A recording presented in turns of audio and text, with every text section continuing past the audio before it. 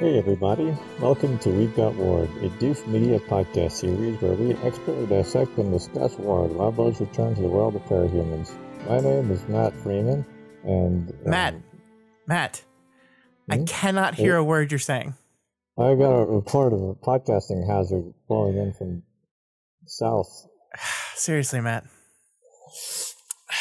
Fine, proceed. This is the weekly podcast where Matt and I eagerly dive into Wildbow's world of interdimensional face maggots, wretched wedgies, and aliens-based death powers as we analyze and interpret this ongoing web serial. This week on the show, we continue to expose ourselves to Arc 18 Radiation with chapters 18.4 and 18.5. The battle against the Titans has begun. And it goes about as good as you'd expect, with our heroes struggling to just stay alive, let alone turning the tide against their giant enemies. I mean, frankly, I think everyone's just blowing this whole thing way out of proportion, and all these guys just want to be friends. Matt, what did you think of these two chapters?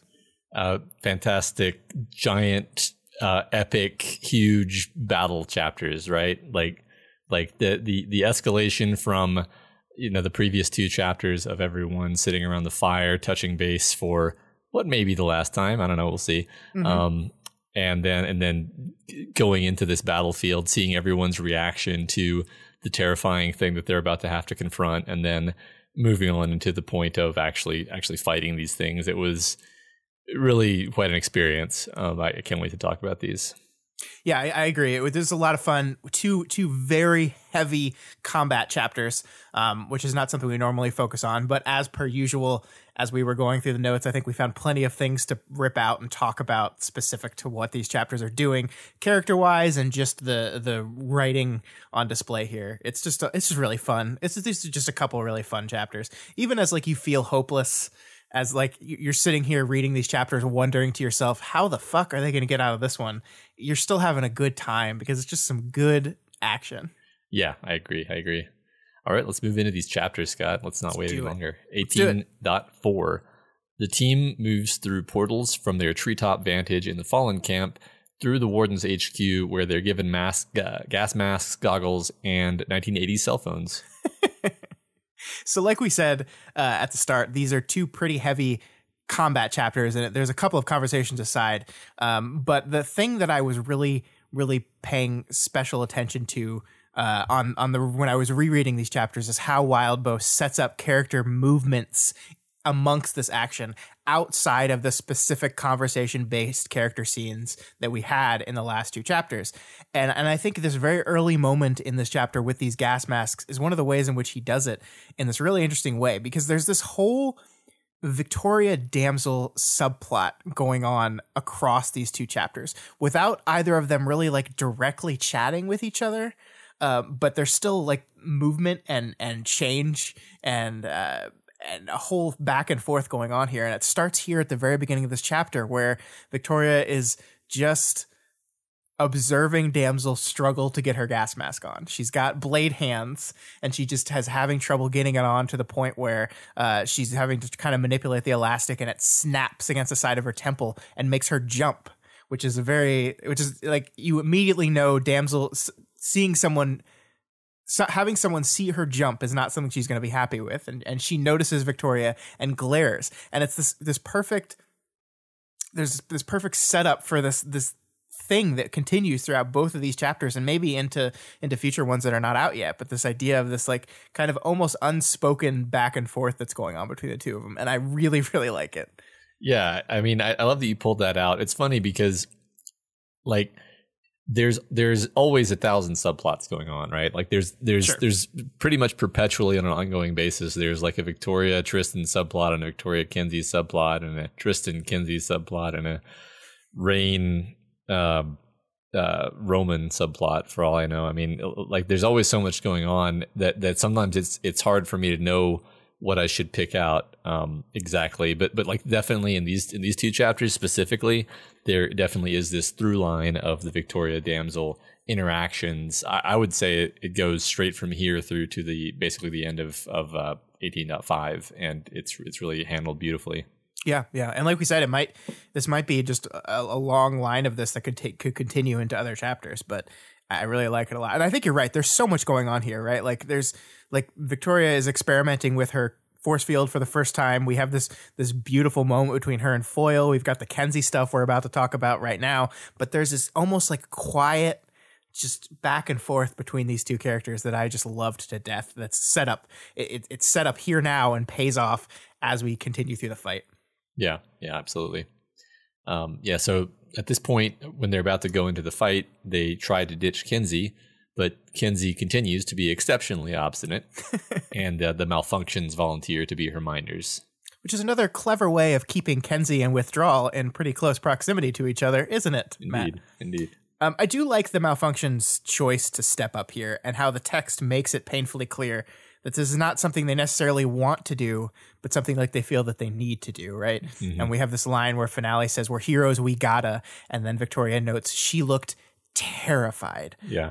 And I love that. Like, it's interesting because I thought about this a little bit later after I finished reading for the second time. This idea that like what they've done here is they've found a way for them to be involved directly and helping, but they've also found a way to where they're probably not going to have to confront Eve directly. Yeah. Which is, I think, something that they would have a very strong, difficult time with.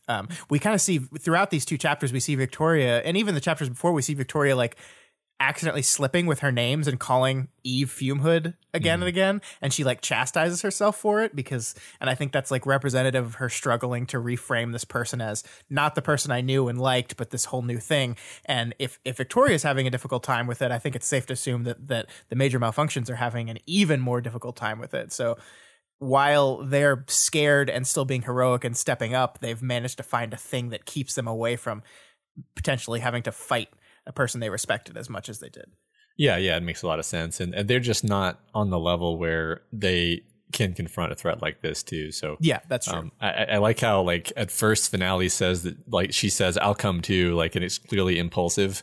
And then she's like trying to psych herself up, but clearly terrified. Like and so like Victoria's right. Like these guys, as like you can see that Breakthrough is definitely on edge, and you could even say scared, but at least they have like a competency as a team in attacking like pretty big threats and being in battles. But these guys have really they haven't seen that much action, so they should, just kind of be kept on the back like that. Yeah. So. I mean, certainly no one's seen anything quite like this, but at least a lot of the other people there have had Endbringer type experiences, which not quite the same, but similar. I mean, the closest thing in this book would maybe be fighting the hijacked dragon. Well, I guess they were angels, the angel mechs. Yeah. But even those weren't nearly this scope. It was more just like, okay, problem solving against something that has kind of broken powers. This is a whole nother scale, though, obviously. Yeah. So the other thing I want to spend some time on is this decision to kind of try to force Kenzie to sit on the sidelines. And I was thinking about this a lot. And one of the things that I find the most fascinating about this is kind of like the inconsistent way with which Breakthrough enforces the rules and stipulations around Kenzie. Mm-hmm. Like, we can have an ongoing moral debate about like the correct way to manage Kenzie, and we've done that in the past. And I think before we go on to this, I want to say I think Breakthrough is generally trying to do their best, but outside what is like right or wrong about the way they're managing Kenzie, I definitely noticed that there are times when they're super inconsistent. Like there are times when they're totally fine with what Kenzie is doing, or at least fine enough to where they don't actively try to stop her. And then times where they just suddenly like draw a hard line and just say, no, you can't do this. Like this is a good example of that. The time when suddenly they like were like absolutely like, no more gear in your head. And they just drew this hard line. And like, I just think that there's this weirdness where like everyone's really fine leaning on Kenzie when she can do something for them that they really, really need.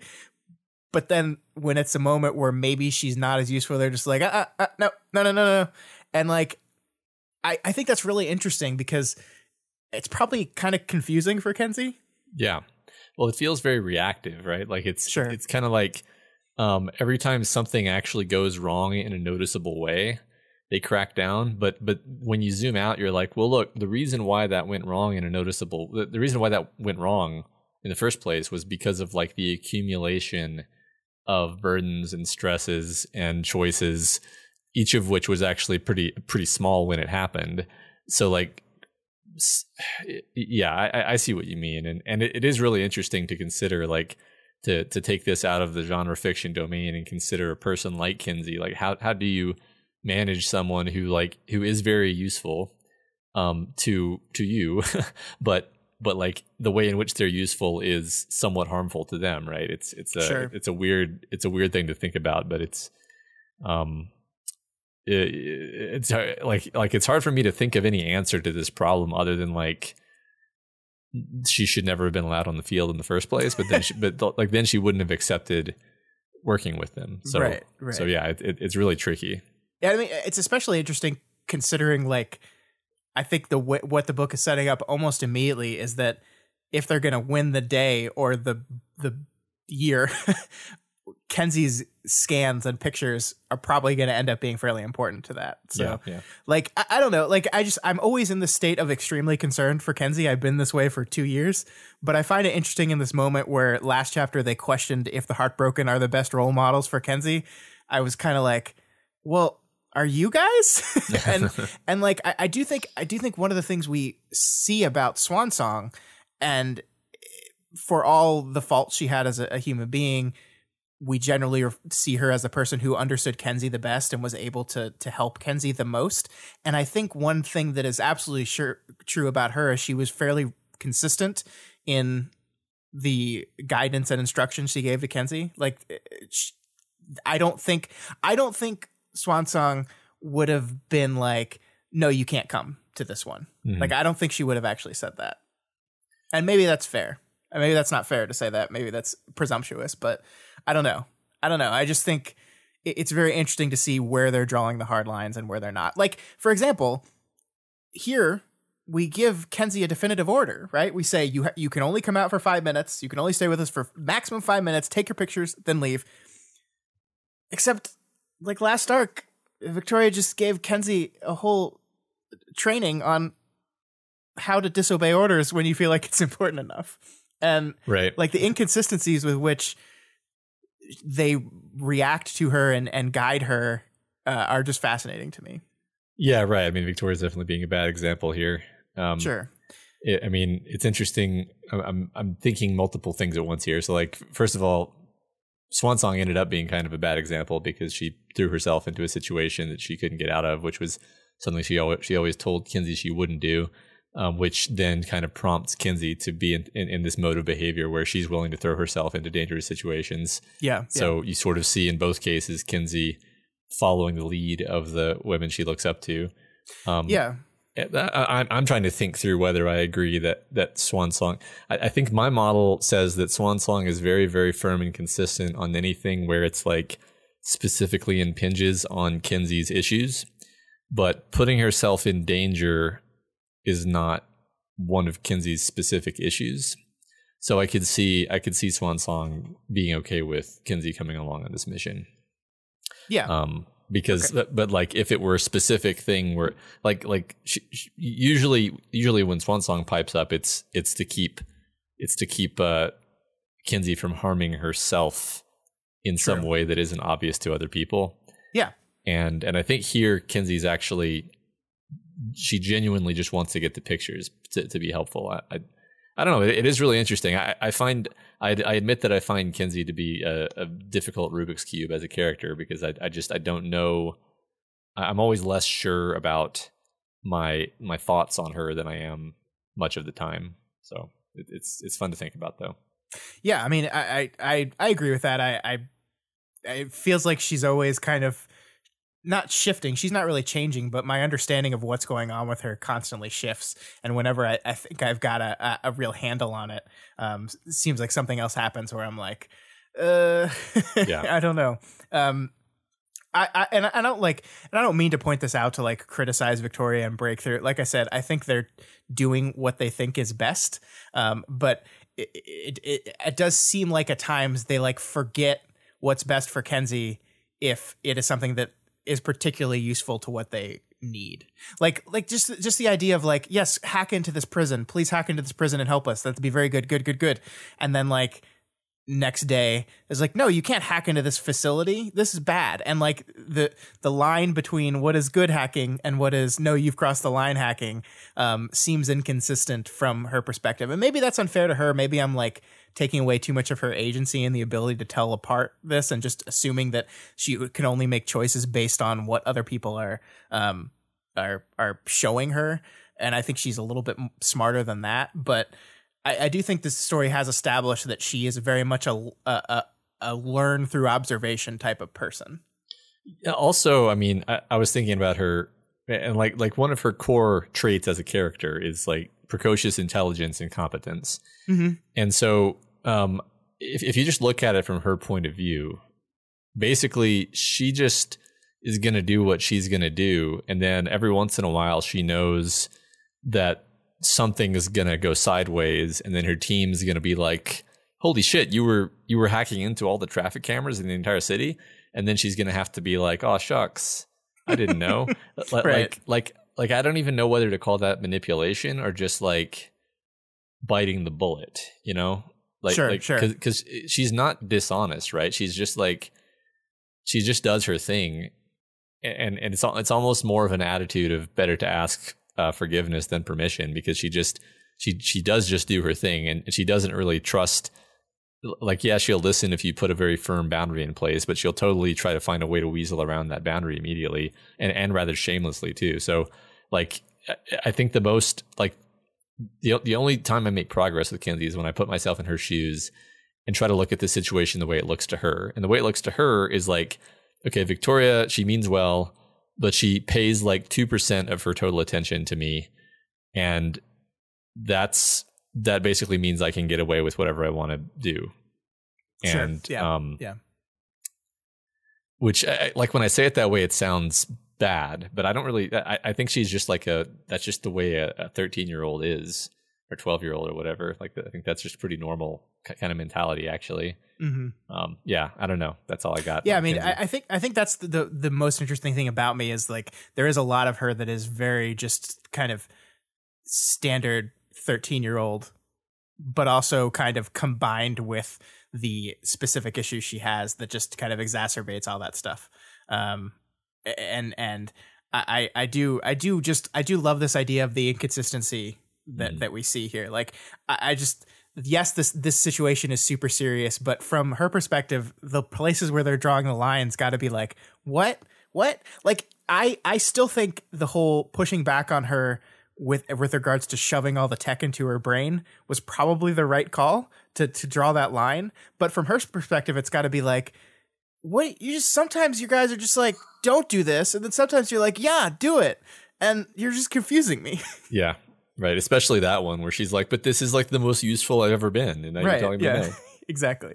Yeah. So it's a cool thing to think about, and something I think we should pay more attention to, maybe from that specific angle, as we continue to see the difficulties that Kenzie is going to be going through the rest of this book. Yeah, let's do that. All right, moving on. I just love this bit where Withdrawal is like, you people keep saying you're heartbroken. I don't know what that is.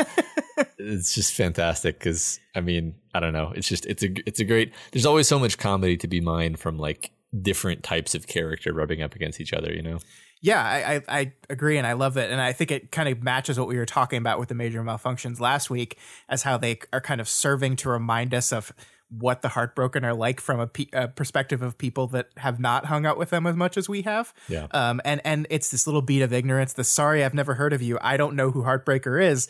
And it's like this, it's this also just this great way of reinforcing this idea that like we're all living our own lives and suffering in our own thing. Like, Withdrawal has a terrible parent that really fucked him up, just like they do, but like we're all living on our own path and suffering in our own ways, and a lot of, I think, what this book is doing is bringing these suffering people together, and like this realization that, oh, I have no idea that you went through all these terrible things. I had never even heard of that. And like, just learn about how other people are suffering, especially when we take someone like Withdrawal, who is like a badass hero, and then put him in contact with these people like the Heartbroken, these kind of damaged, sometimes scary people.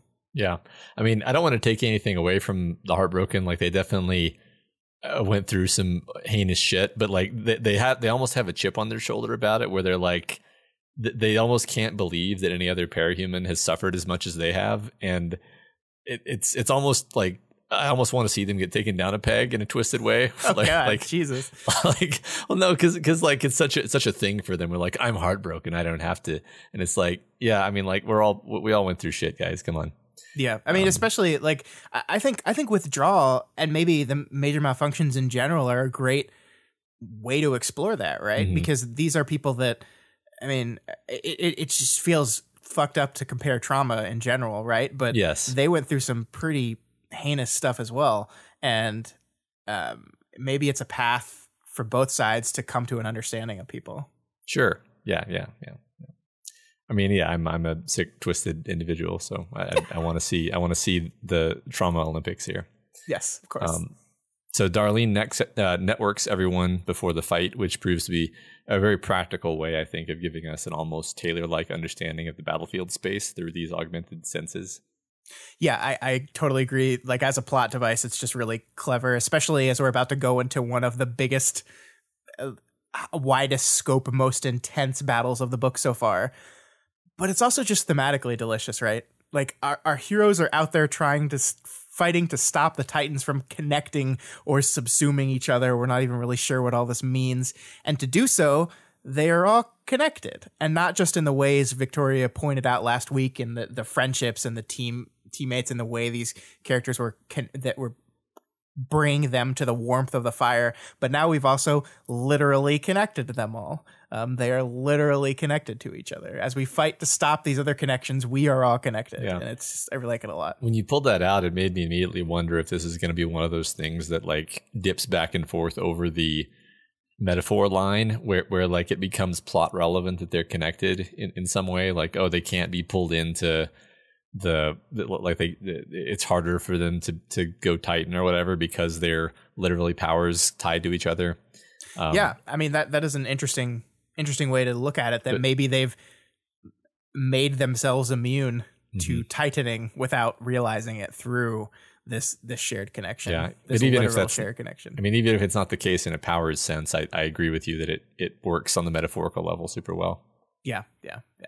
And I love how the book kind of draws us to this parallel by having Victoria talk to the Fragile One in this moment. Like we're drawing this parallel between the connections of the Capes to the connections of the Titans themselves, or the Shards, whatever you want to call it, because she says, this is how they experience the world. This must be how you experience the world, Fragile One, seeing around the corner, so to speak, into Earths that I don't occupy. I just love that. And once again, I read creepiness in this, and I don't want to, because like I'm like, we're about to see like badass Victoria using her force field in a way she's never done it before, in like awesome ways. But I can't help but like just like, this must be how you experience the world, Fragile One. I just can't help but be creeped out by that. I'm sorry. Yeah, Fragile One. We didn't talk about it specifically before, but it's such an interesting, it's almost like a diminutive, like cute name. Yeah. Like something you might call like your baby child or something, where, I mean, it would actually be kind of creepy to call your baby child Fragile One, because that like emphasizes the ways in which they're, fragile. Sure. But yeah, it kind of has that mouthfeel of like precious, where it's like I can't quite put my finger on why this is mildly disconcerting, other than, I mean, it just kind of is, right? Like I agree with you though. I read into it creepiness, in a word. Yeah. And it's interesting because I think my opinion on what and how this interaction between Victoria and her shard is going to impact the plot has shifted and changed over the course of these last few chapters, where I'm less like doom and gloom about this whole thing. Like I think actually what the book has kind of done is positioned Victoria as this person with like this incredibly unique relationship with her shard that not many, if any, other parahumans have, and that is going to pay off in some interesting way in the future. But at the same time, as much as I'm like, oh, this is going to be key to the resolution of the story, I'm also like, that's really creepy. Yeah, no, I guess I'm with you there. Like, well, I guess I'm more ambivalent. Like I don't know if this is going to turn out to be good or secretly bad or what exactly. I'm actually kind of open-minded about it at this point because I can see it going either way very easily. Yeah, I think the one thing we can absolutely say with reasonable certainty is it's going to be important. Absolutely, yeah, right. It's not just, and then she reached peace with her shard, and then the plot resolved in an unrelated fashion. Indeed, yeah. So I think it's really cool the effect that the gas masks and the goggles have on things, because like Tristan and others complain that it's uncomfortable, it muffles their speech really badly, it doesn't quite let their costume masks fit as intended. It's like we've taken this background element of the parahumans universe and the superhero genre in general, and we're just saying things are too serious for that now. Your mask doesn't fit anymore with this situation. Yeah, that angle on it did not occur to me at all until I saw that you said this, and I think you're like absolutely onto something here. And it's really interesting to me because I think the Titans serve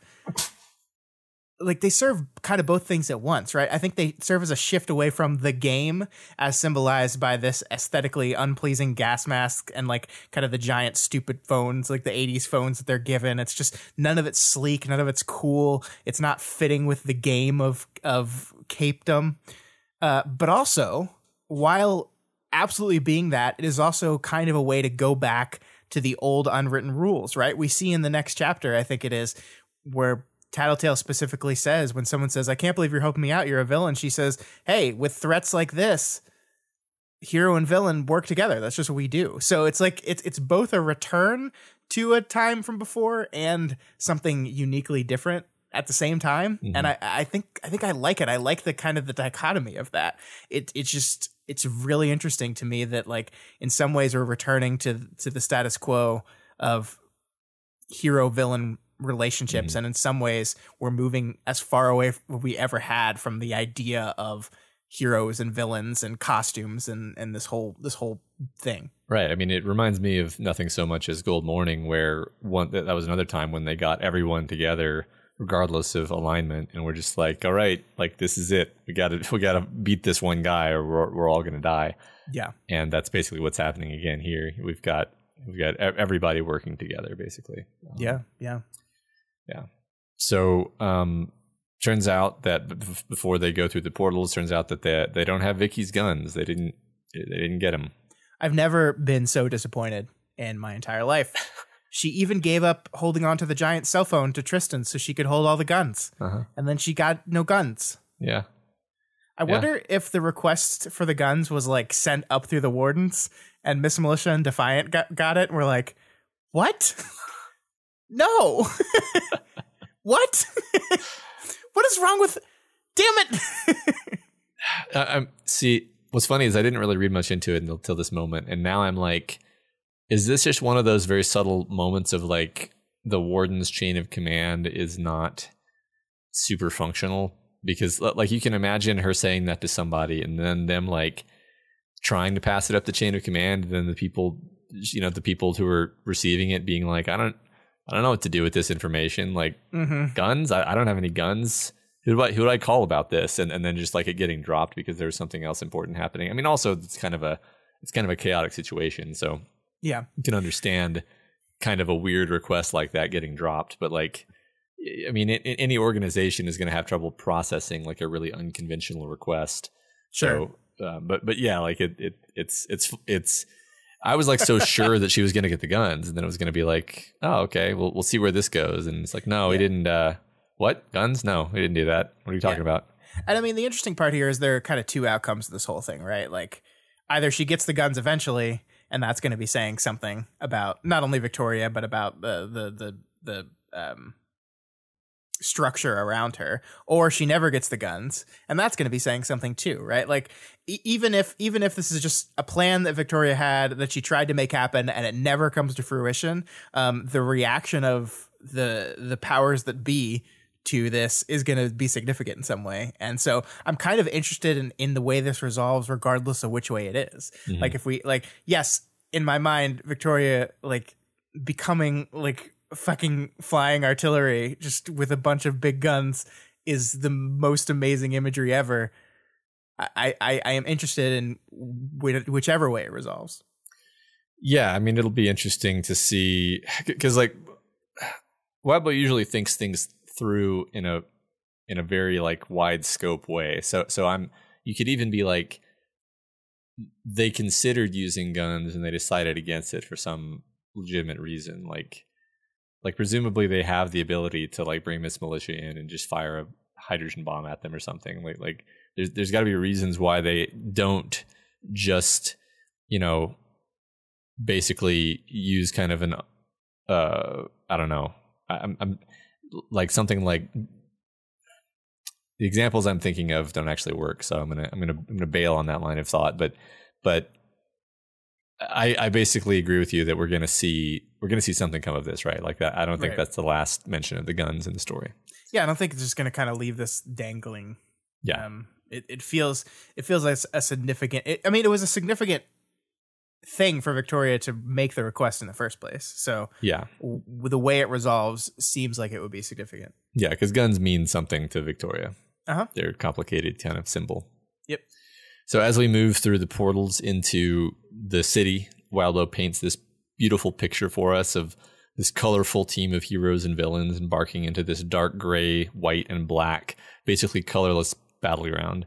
There's white sea foam draining into the endless black crack, and it's all wrapped in this constant noise of whistling wind, and later it becomes noises of destruction as well. It's described as a constant, horrible noise that never found any resolution or climax. I wonder if something like the noise is a thing that only works in book form. Trying to think of a film version of this that doesn't just drive the people watching insane if you want to do it the correct way it's described. And sure. I mean, yeah, my brain simulated what this sounded like for 5 seconds, and then I was like, all right, I'm done with that. Yeah. And yeah, because it's awful. Yeah. Exactly. And you can still register it in your mind as, yes, this is occurring all throughout, right? But you don't actually have to hear it. Right. Exactly. I love this kind of setting, this beautiful painted picture that you described here, and it's hard to pick what my favorite part is. I love the violence of the foaming water, that noise we were just talking about, but I think my favorite thing here is the contrast in color. The book describes the colors of each of the hero contrasting with the surrounding, which is nothing but bleak grays, and then the white froth, and then some of the black, compared to the heroes in the reds and blues and greens and yellows. And there's all this color, this stark image against the kind of mundanity and bleakness. And I love that here. It's just this almost these colors are this depiction of hope or life or existence that is there to kind of contrast with what is the world now. And I don't know, I just really appreciated that image.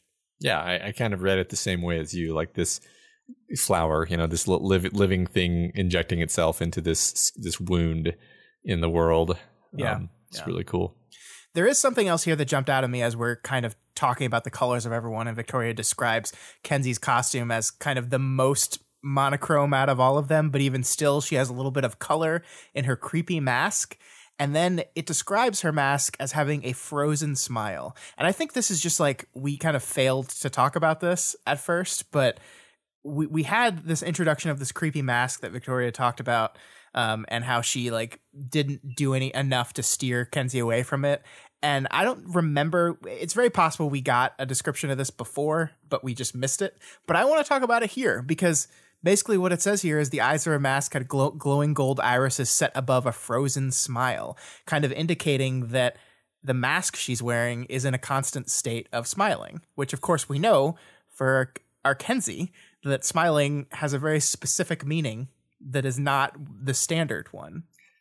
Yeah, I mean, so first of all, this reminds me that Victoria has in the past thought things like, man, Kenzie's mask and helmet just look a little bit too villainous. Like I'm gonna have to work on her, her image management.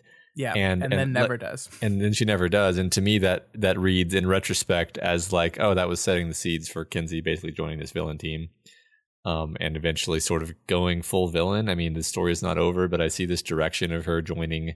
She is officially on the Chicken Tenders, which is basically a villain team, right? Yeah. So well, are they? Well, sort. Yeah. I mean, most of them. The line is so blurred now. Yeah, that's true. I mean, they do mercenary work, right? Yeah.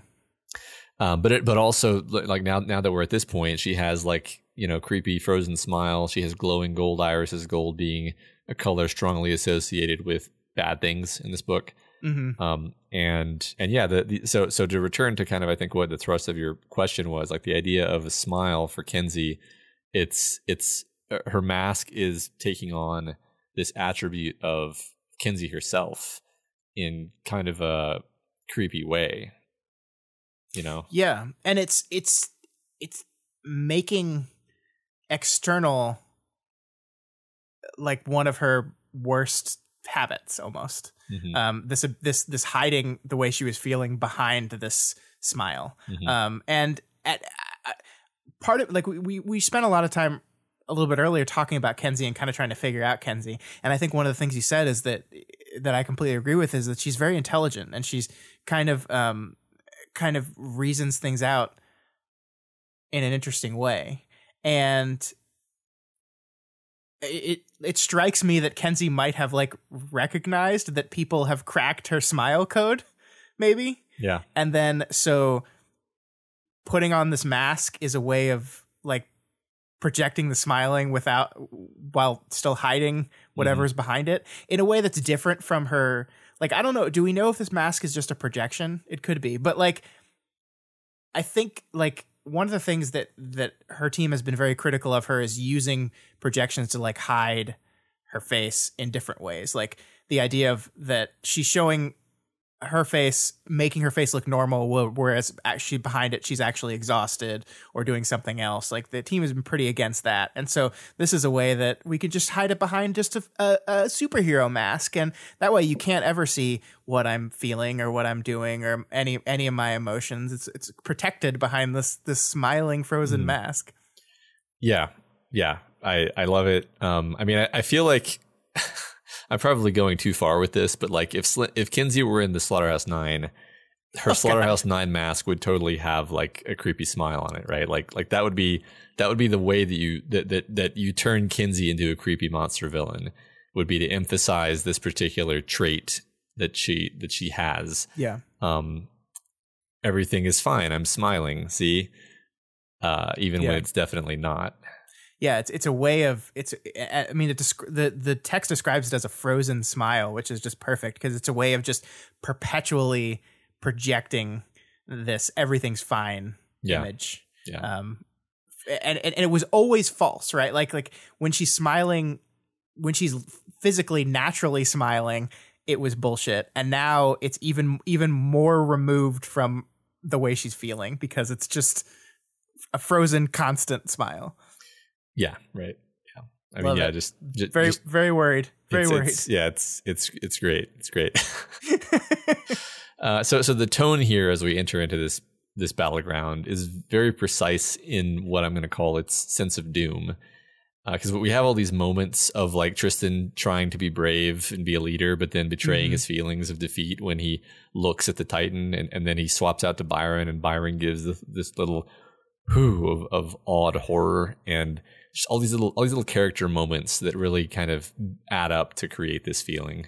Yeah, and I think the contrast here is really great because Wild Bill constructs this moment where Victoria compares Tristan to Chevalier, which is like it's the man, it's the dude. Like he's one of the most inspiring heroes out there. And so it's a big thing to make that comparison. And then immediately after that, like we see that just this little speech he gives like puffs withdrawal up a little bit. It's a skill that Victoria even herself admits that she doesn't quite have, but Tristan does. But then we immediately contrast that with the reality of the situation, where we see him look over and like feel the weight of the situation drag down on him, and just quickly contrasting between those two things, I think really helps sell the emotion that Wildbow's trying to make here. This doom. You're absolutely right. This, despite everything, despite some of the best people trying to encourage you, they're just as freaked out as you are. Yeah. And then also, like you said, the Byron moment that Victoria specifically calls out as so beyond what Byron normally would do, that it like stokes fear in her. Mm-hmm. Like Byron's usually a very kind of quiet and reserved person, and that kind of emotional like whoo like is so different for him. It makes her scared too. It's just perfect. I love it. Yeah, I mean, I think they all know they're in over their heads, but just saying that doesn't feel like anything. You have to dramatize it by showing the characters reacting to it, and that's what Wildbow's done here really, really well. Yeah. There's also this our continuing Damsel beats. There's this one where Damsel says, "Fact, I'm going to find out if I can connect an annihilation blast to that thing's face." Yeah. Which is this really great Damsel moment. And then Victoria is just like, "Hey, be careful. We don't know how effective the gas masks are." And Damsel spits back, "Don't tell me what to do." And it's like we're seeing this beat continue throughout, this kind of back and forth between them that has existed, it's basically the whole book, but especially since we lost Swansong, we're seeing that play out here, and it's really great. Yep.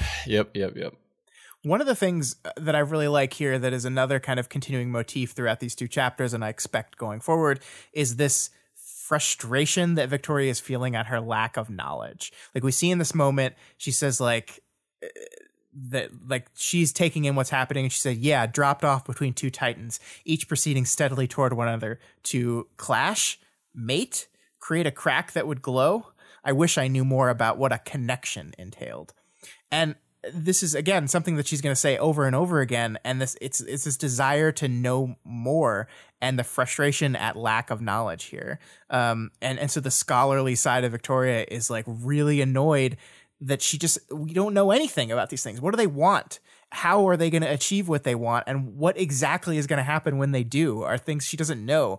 And she feels like this is the key to figuring out how to defeat them. And it's frustrating her. And that adds to that feeling of doom, I think. Yeah, I love it later on when she's like, "Scholar the fuck up, Victoria." Like, exactly.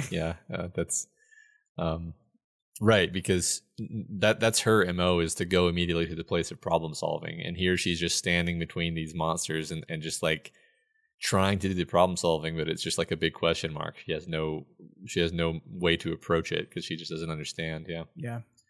So I think this is kind of great. This moment where Victoria's about to grab Tristan to go fly somewhere, and Tristan says, "Sorry, I know I'm heavy."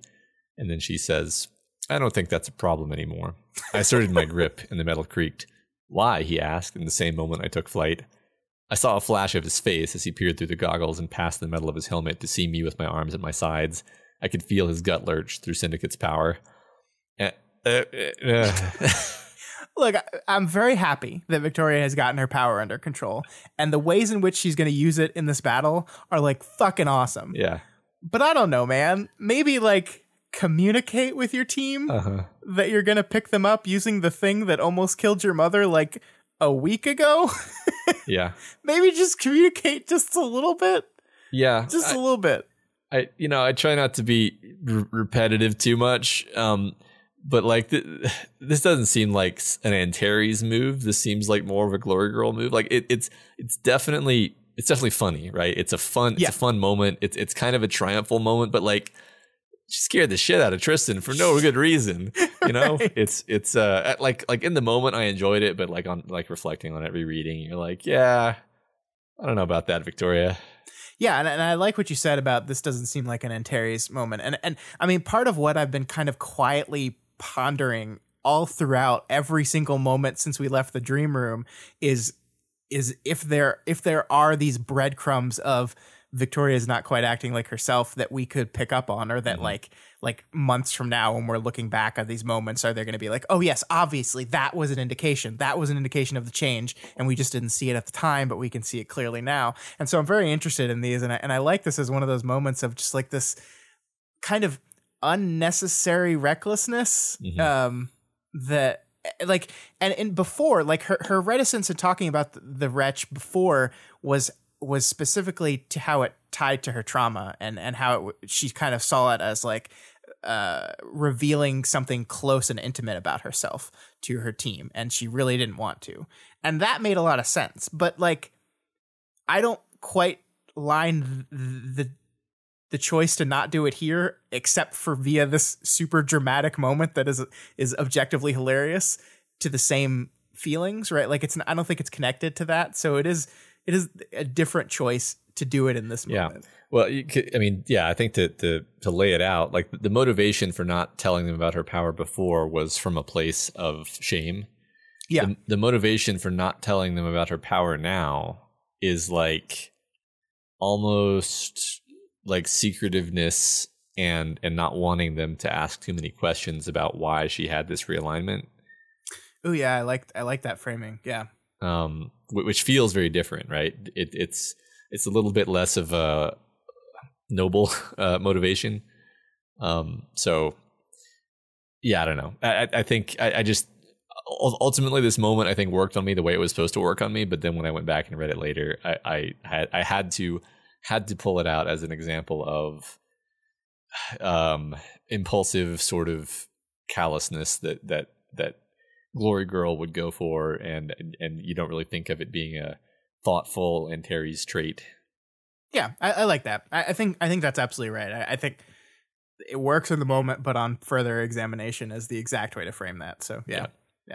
We do get this beat, and I think it's really interesting because this reveal to Tristan gives this beat where Tristan connects Victoria's power change kind of to the changing nature of his and Byron's power as well, and how theirs happened at a shift in their relationships. Hers happened at a point of like a near-death experience where she was forced to kind of like re-examine herself.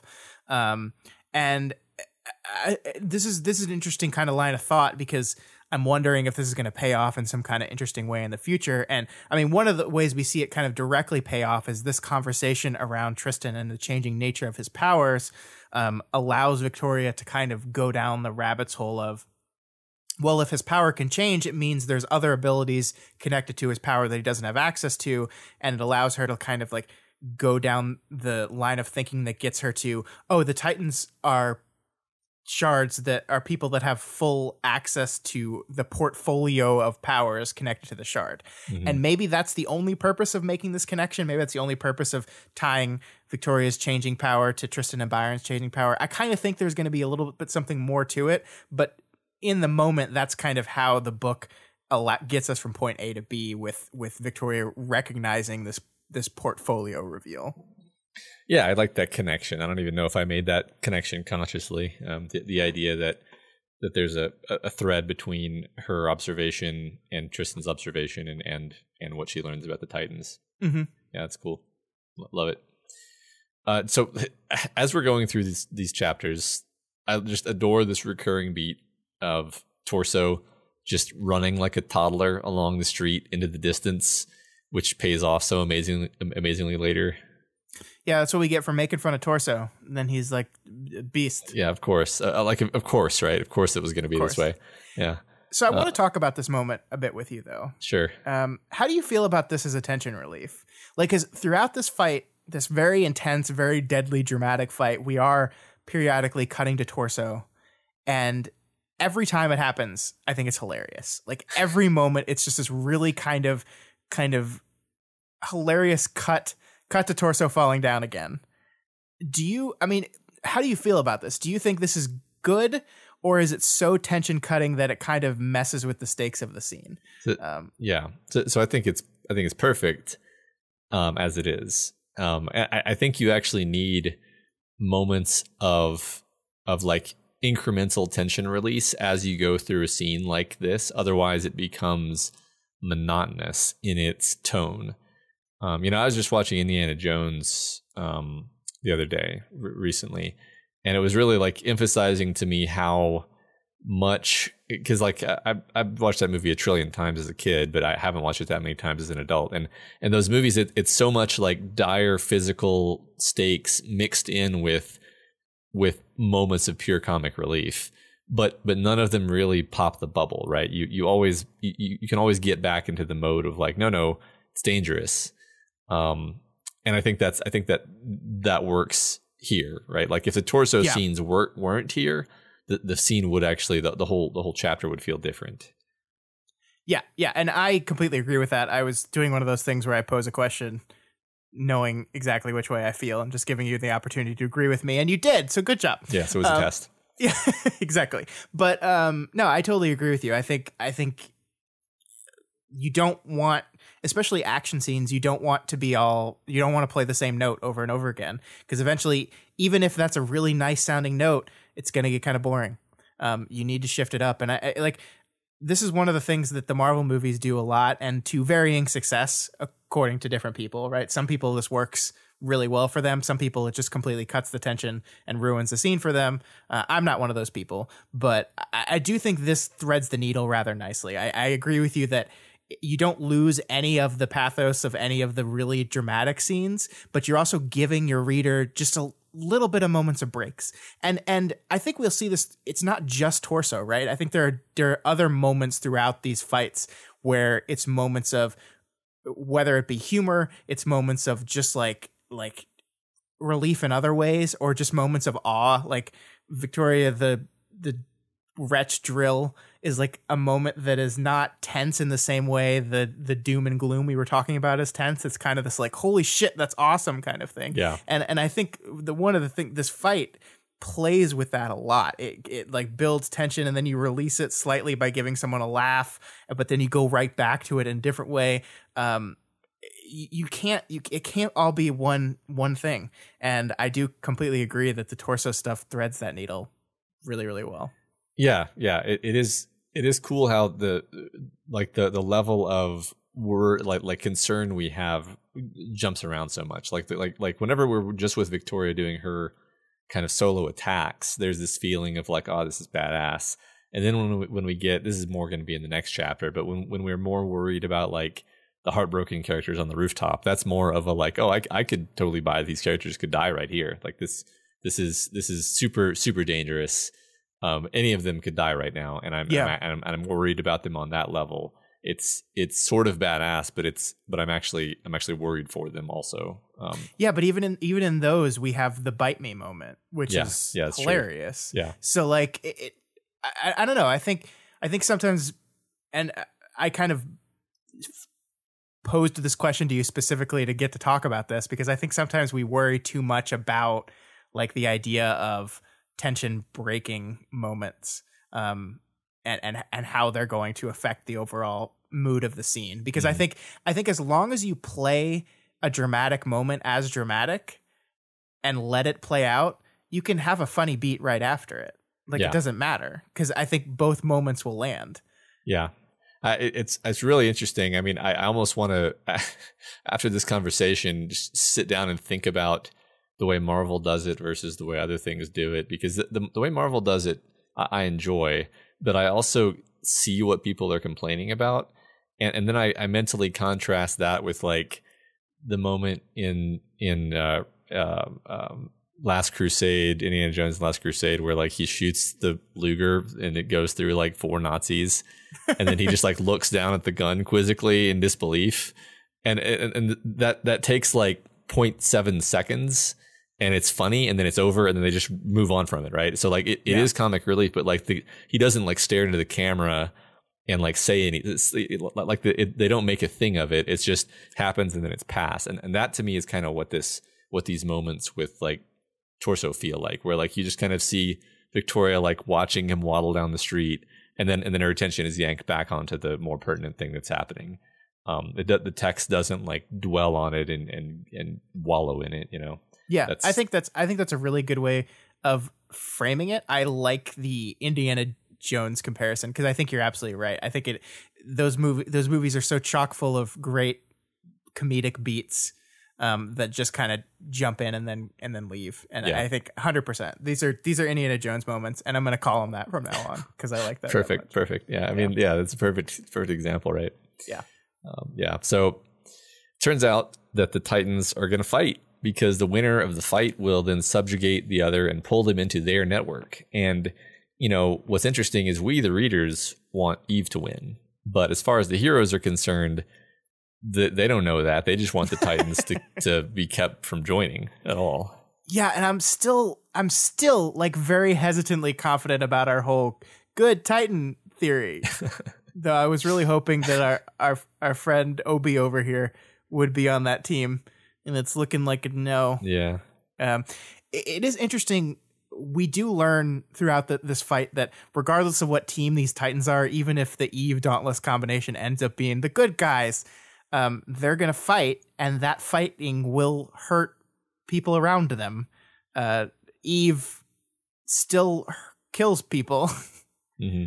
Even if she's just nobly trying to keep the world together, she kills some capes today. Yeah, absolutely. I mean, I think my internal feeling or theory, or however you want to phrase it, is that Fumehood is somewhere inside Eve in a way that Prancer and Moose are not somewhere inside Oberyn.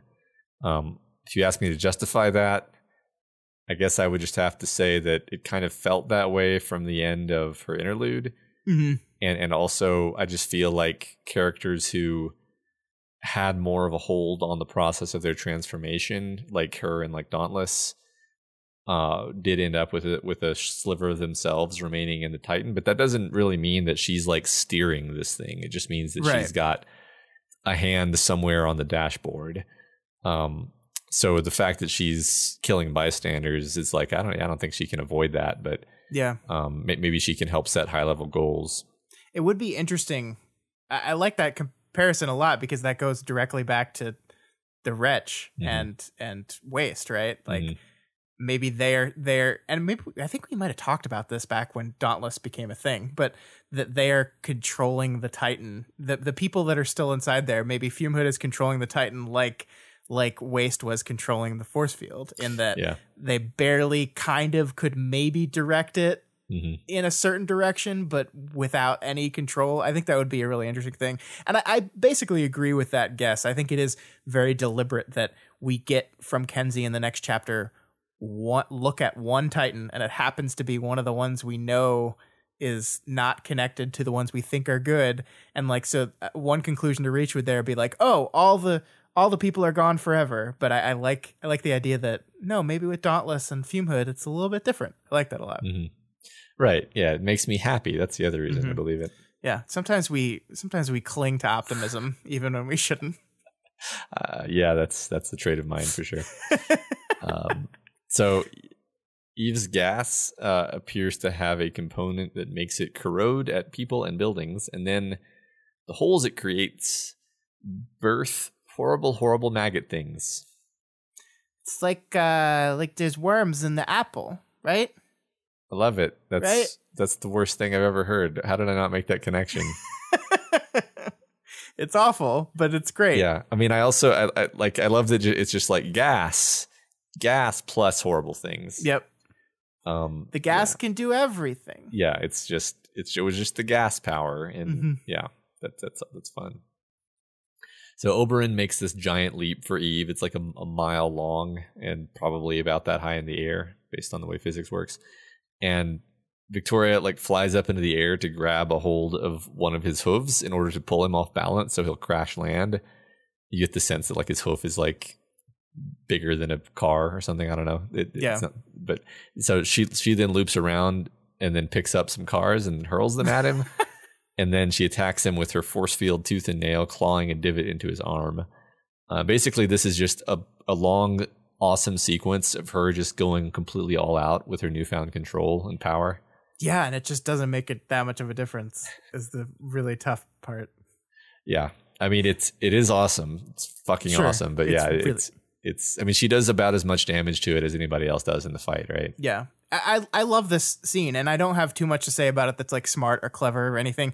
It's massive. It's epic. Watching these Titans fight each other kind of reminds me of the first time I read about the Leviathan fight back in Worm, right? It's just like things have just suddenly escalated to a level that I hadn't seen it before. And it's horror awesome in the best possible meaning of the word that we made up. Like the buildings being knocked over, Oberon having this ridiculous speed that doesn't match his size at all. The shockwaves, the pink gas, the fact that like as both the pink gas does its work and as Victoria does her work, like there's blood gushing from these things and it just doesn't matter. Like it's meaningless. Like you think reading about blood gushing, you'd be like, yes, we did it. And they just like don't care. Like Oberon is just like covered in holes, like pockmarked in holes and gushing blood. And it's just like, I think she says like, he's not even breathing heavily. Which do they breathe? I guess. Right. Yeah. They seem like their form seems so extraneous. Yeah. Their body. It almost makes you wonder what it is gonna look like when one of them beats another of them, you know, like how much damage do they have to inflict for it to qualify as a defeat? Right. Yeah. I do love that Victoria literally like throws herself right between these things. Like the idea that Oberon jumps into the air and Victoria is just like, well, I'm just going to go grab it. I'm just going to go grab this giant monster. Right. I love the force field drill. Like I love that was kind of set up. Like throughout the book, we've had these moments where like Victoria's moved around in her force field and her force field's kind of moved around her. So like, it's not surprising that you could just make it spin and it would kind of work as like a drill thing, but it's just so satisfying to see when you're just like, oh, holy shit. Right. Like that's one thing where it seems like she can give it like rotational speed and then it just maintains that speed even when it's shredding through something. Yeah. Which is not something we necessarily knew, but like when you think about it, you're like, yeah, okay, fine. Makes sense. I'll give you that. And it's, you know, incredibly destructive and powerful. All this stuff that Wildbow's probably been waiting the whole story to show off. Yeah. Finally gets the opportunity. There's a lot of that feeling throughout these two chapters. Like like this idea that like, oh, we're finally getting to show off some really cool ideas. And we see him here. And like the text kind of reflects that because you see Victoria like talking to herself like, come on, girl. You didn't nearly lose your mind sitting in that situation room so you could do nothing now. And of course, like it's so like everything, all the frustration that she felt in almost the entirety of Arc 17, she's just taking it out now. And the saddest part is that it's barely doing anything. I mean, they're not winning. Yeah. Yeah, it's interesting. Not to pull the spotlight away from Victoria in this awesome moment, but it's interesting to go into Damsel's headspace for a second because to her mind, you can imagine that maybe this is like she's seeing this as like, oh yeah, I've done this before. I've taken down a Titan before. Of course, the thing that she took down was basically just a big lump of wood that happened to be slightly ambulatory. But like you can almost feel her like disappointment that she can't do more damage than she's able to. She's clearly throwing herself into it with just as much aggression as Victoria is. Yeah, totally. And it's like, why is she doing that? Why is she putting herself into that level of risk? And I really think a big element of it is like to show how strong she is to herself and to everyone else. And then of course, again, it doesn't have the impact that she hopes it will, and that just makes her even more frustrated. Yeah. I think one of my favorite parts about these two chapters is just like this one moment where like Victoria just looks up and sees Damsel has somehow gotten on one of the Titans and is just blasting it. And you're like, how the fuck did you do that? Like we don't even get to see how she does it. We just see her there where it's like, whoa. Yeah. Right. That's one fun thing about this battle overall is like, Victoria does a thing and then we catch up with everyone else and it's clear that they've been through hell in the last 30 seconds or whatever. So the heroes continue to batter and distract, doing damage to Oberon, but none of it ever adds up to anything. Like we were saying, perhaps they've nudged the battle in Eve's favor slightly, but Oberon doesn't even really seem to have noticed them. For the first while, neither of the Titans is really acting against the heroes except passively, like with the gas and the occasional shockwave clap. But eventually, at about the point that Torso finally nails Eve with the epic headbutt, Titans do take notice of the parahumans. Yeah, but it's like in a very kind of insignificant way, right? It's almost as if the parahumans are just flies buzzing around their heads. Like the two big boys are fighting, and the insects are buzzing around, and then like eventually the insects sting you enough where you're just like, and you finally just say, okay, I'm going to squash you, but they're still just an insect. Mm-hmm.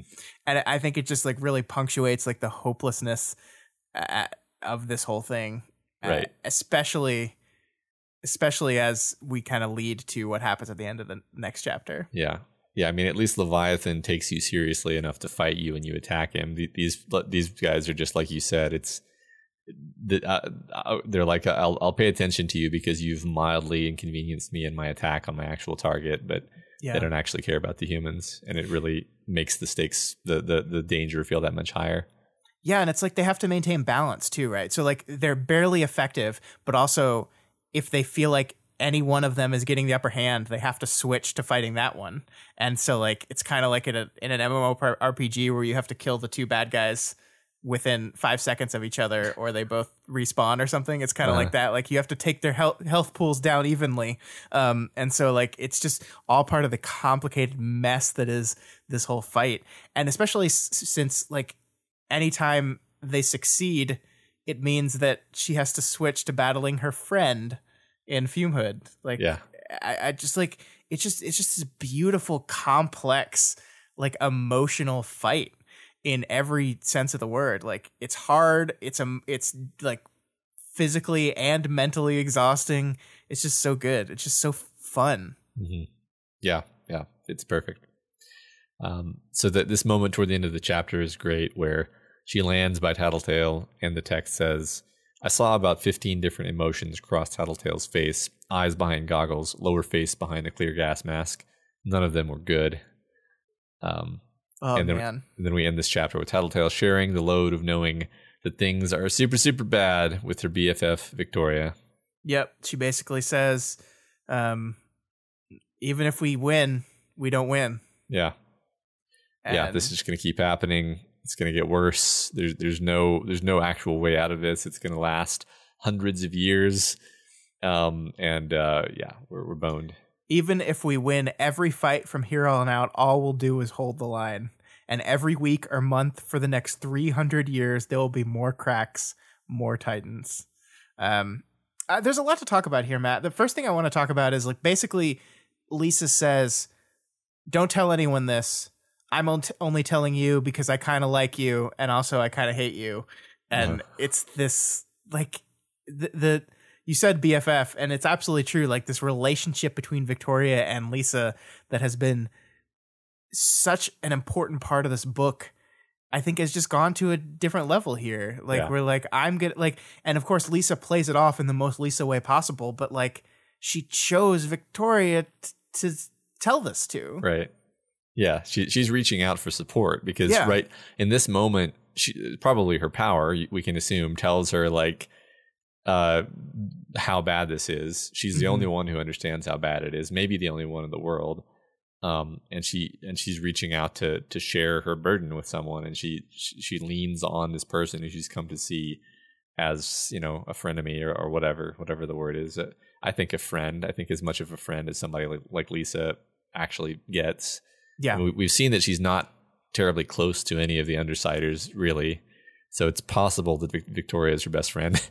Yeah, I mean, she doesn't tell Imp. She doesn't tell any of the other Undersiders. Like, she chooses to tell Victoria. Like, I mean, okay, let's say that Kenzie surely knows now, right? Because Kenzie. Yeah, fair. But yeah, I mean, this is really significant. And I also think there's something to the fact that Lisa probably knows what Victoria's reaction to this is going to be, because Victoria's reaction to this is the same reaction she's been having since the very first part of the book, where someone says, this is the new normal, this is the new status quo, this is the way things are now. And her reaction to this is, no, I won't. No, I will do whatever I can. I will do everything within my power to stop that from happening. And if you're Lisa and you're feeling hopeless, you're feeling like the reality of the situation, thanks to your wonderful power, has just come crashing down on your head to the point where 15 different emotions are going through your head at the same time. Maybe it's good to have the person here that you know is going to hear that information and not give up, not toss in the towel, not just say, well, shit. You're going to have the person, maybe one of the only people that is going to say, absolutely fucking not. I'm not going to let that happen. Yeah, I think so. I think, it probably bolsters her resolve a little bit to have Victoria react this way. I think so. It's a pretty awesome moment. Yeah. It's a great, I mean, we had that discussion question just a few weeks ago that was like people that you want to see be best friends. And this is them reaching this point after everything they've been through where she's like, all right, you're the one person who I'm going to trust with this. Yeah. Yeah. So one of the reasons I like this a lot, when I first read this chapter, and I think we talked about this online too, where I was just basically like, hey, I think the book's going to move away from the Titan fighting for a bit. And I mean, I still think that's possible. Obviously, it doesn't happen in the next chapter, but I do think it's very interesting the situations that's been constructed here, because like we're basically told fighting is useless, but also completely necessary.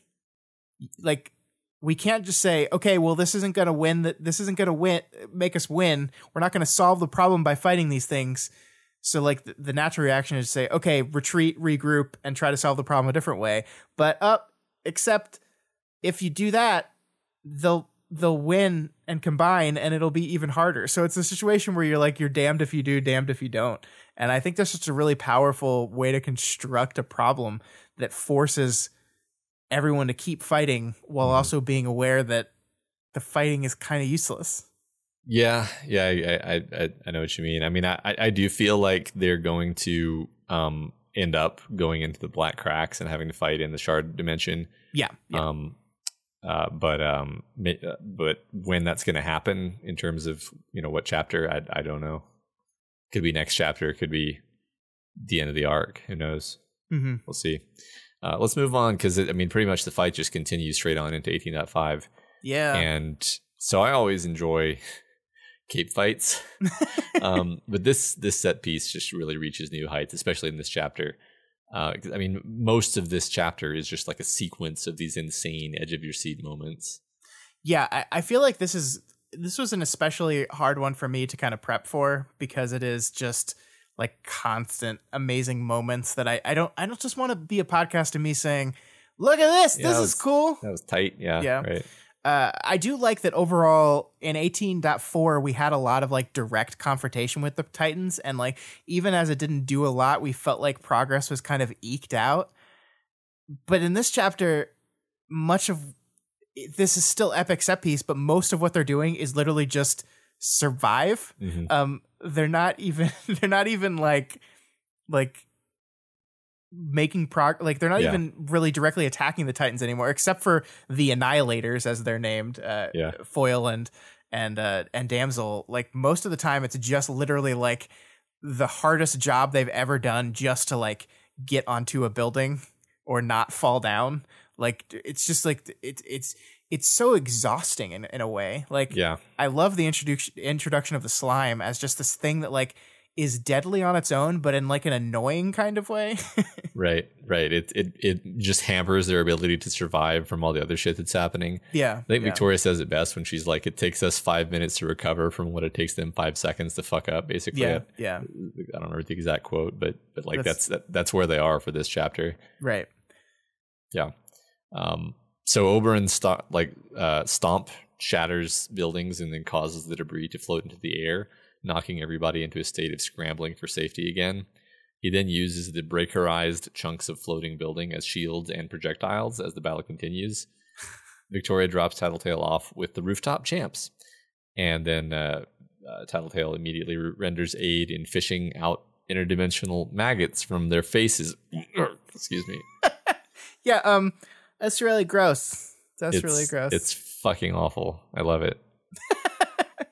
So one of the things that I think the book is kind of quietly doing in the background is just like sprinkling who's going to go Titan next seeds everywhere.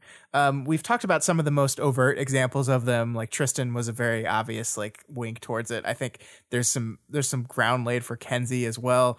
But I think there are all these side characters we're doing this for as well. And I think like just the way the book is written is like allowing these possibilities to exist in very clever ways, because we see as Victoria flies Tattletale to the rooftop champs to help them out, we see that they've lost someone already. And the way that's described is very interesting, right? Tattletale says, Alpine is probably dead. They have that look about them like they're missing that connection. And there's a lot of weight behind that word choice there, right? Like they're missing that connection. Yeah. This book has talked so much about connections, especially in the past few chapters. So it's very significant the way that Tattletale chooses to describe that loss of a member of their team in that way. They've lost a connection. And I just feel like this is just laying those seeds. Like who's going to go Titan next? If this happens again, who's going to be the next person? And we're just like allowing the possibilities to exist, and this will continue to happen. I think the book does it again with Foil here in a bit as well. Like that we're just like showing the ways in which this fight and everything around it is pulling and straining the connections between people. Yeah, it's a good point, because Foil is like, yeah, my personal relationships aren't doing great. Yeah. Yep. I think it's cool that Tattletale uses this word, because she has historically been the character who uses canon words. What's a better word? She's the only one who's ever used the word shard, or she was the first one to use the word shard, for example. Yeah. In the text, which is only a word used by Scion prior to that. So the fact that she's thinking in terms of like the connections is like, yeah, Tattletale does think that way. Tattletale understands the way this stuff works. So it's not Wild Bill winking at us. It's no, Tattletale actually understands that that's the relevant factor here. Mm-hmm. So she is thinking in terms of these connections and being aware of them and fostering them and so forth. Yeah, that's a really good point. Like I of course she would use that word. Out of anyone. Yeah. It's kind of a way to Tattletale's such a great character to like I called her the exposition character in the past, and it's always great how the book uses her to explore things in different ways that you kind of couldn't get away with other characters doing through her power. I really like it. Yeah, right. I mean, I don't remember if it was one of us that made this quip or if we read it somewhere, but basically Tattletale's power is access to r/parahumans. Yeah, right. Yes. So Tattletale then comforts the victims with the thought that their wounds might heal naturally since they're extra dimensional. So that was nice. Yeah, that's cool. Dimensional bugs. Yeah, I mean, I like the idea that she is being caring here. Like, yeah. There's really no snark. I mean, there's a little snarkiness because it's Lisa, but you're absolutely right that it comes from a genuine place of I am trying to make this person feel better. And we could be super cynical and say it's because she's knows that if she doesn't try to pick people up and get people to feeling good, they could be a potential risk in the future. That's the most cynical take on this. The other take is just that she's changing and is being kind to people that she sees needs it. Yeah, I mean, I think that over the course of the story, we've seen a lot more sort of not strictly required moments of compassion and care from Tattletale. So yeah. There is something else we need to touch on here, and I kind of want to talk to you about. We hinted at this before, where there's this moment where this teenager hero says, "Thank you, didn't expect a villain to help," and Tattletale responds, "When shit's this bad, those labels stop meaning anything. Those are the rules. Let's see if we can pin this bastard down." And then she pulls out a bunch of fucking needles. She's badass. She just carries around hypodermic needles with her for some reason. But I want to talk to you about this because we hinted at it earlier, and I kind of want to work through this because once again, we're seeing hero and villain come together because there's this big world-defining threat. And so this idea of this unifying force of people coming together. Mm-hmm. And I'm wondering if maybe the book is going to approach this or talk about this, and maybe not. This could just be random speculation. But this idea of the goal of this book seems to be coming together, community, the strength in being in working together and coming together, like kind of Taylor's goal from the first book realized, but not through literal mind control. And I'm wondering if there's this idea that can't happen unless you have some external force, right? Like, because we saw Scion happened, everyone came together, Scion defeated, everything starts to break into its old pattern again. Big bad thing happens, whoop, together again. Mm-hmm. And I'm wondering if this is going to be a commentary on if people are capable of doing that, coming together without some sort of incredibly dangerous external force that they need to come together against. Yeah, I don't know. It's definitely, I mean, it's a cool theme in this work. It's a cool theme that I've liked in other things, that the idea of humanity really does fantastic things when we have a common enemy. Yeah. And as soon as we don't, then we turn into apes. I do wonder where this is going. Mm-hmm.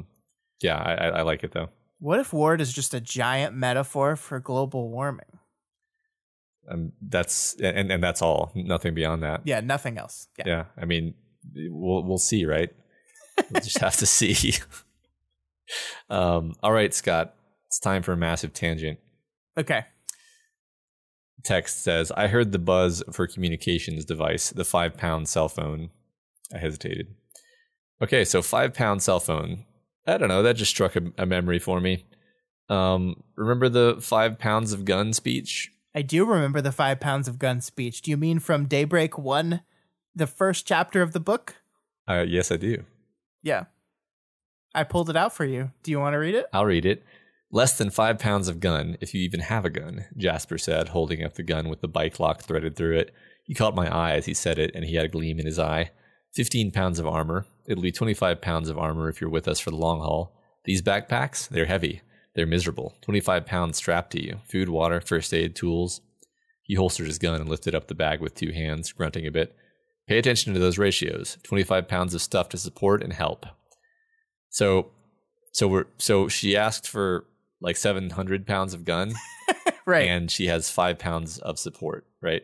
I just thought that was a fun, fairly explicit line drawn back to the beginning of the book, right? Yeah, I mean, I love, like, I think we kind of hinted at this last week, the connection, and I think I saw a great meme on Worm Memes, the subreddit Worm Memes. Like, the whole point of the speech, the whole point of the ratio was supposed to be the pounds are supposed to represent the focus, right?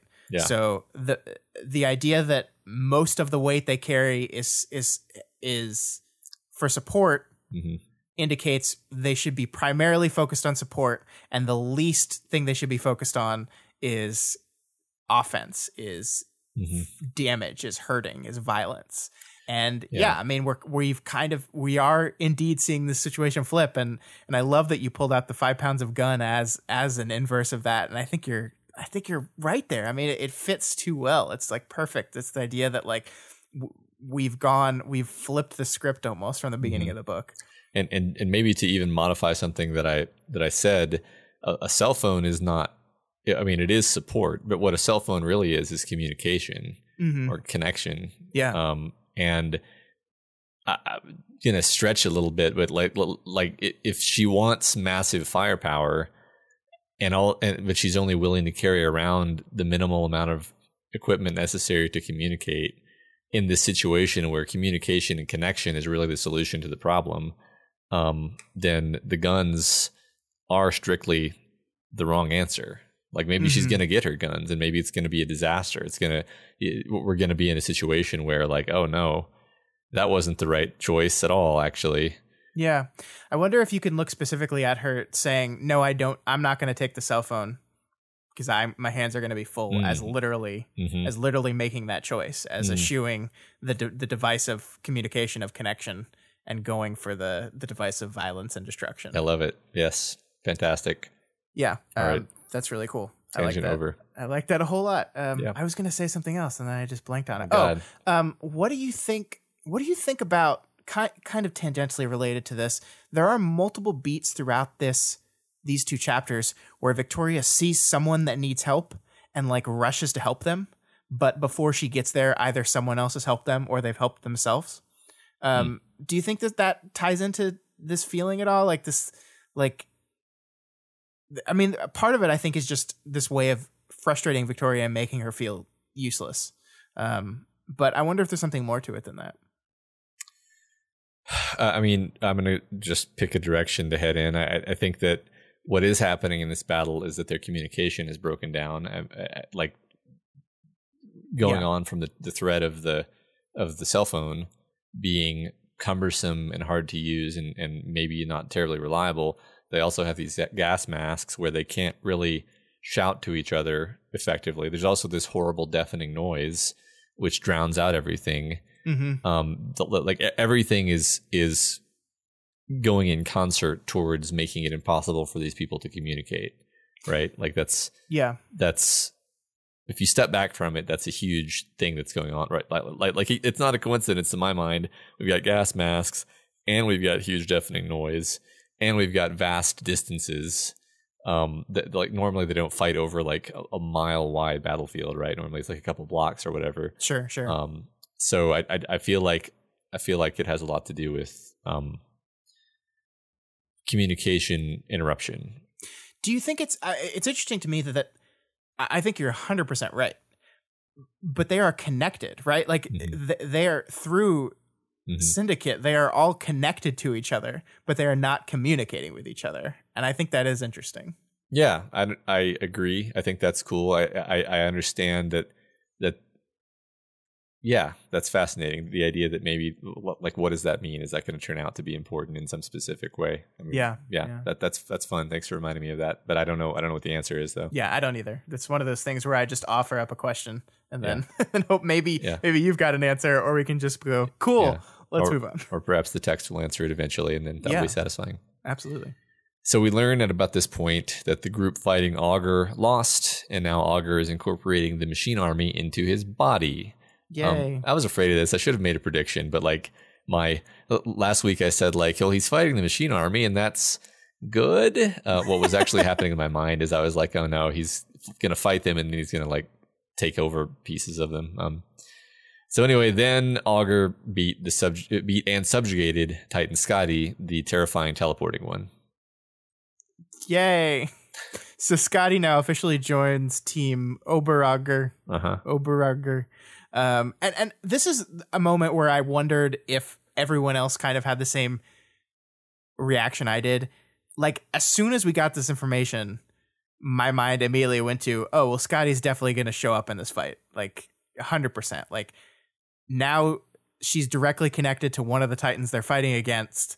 She's definitely going to show up here. And maybe that was just me, but I thought the eventuality was so inevitable that, like, the rest of the chapter just became this hanging tension of when is Scotty going to show up?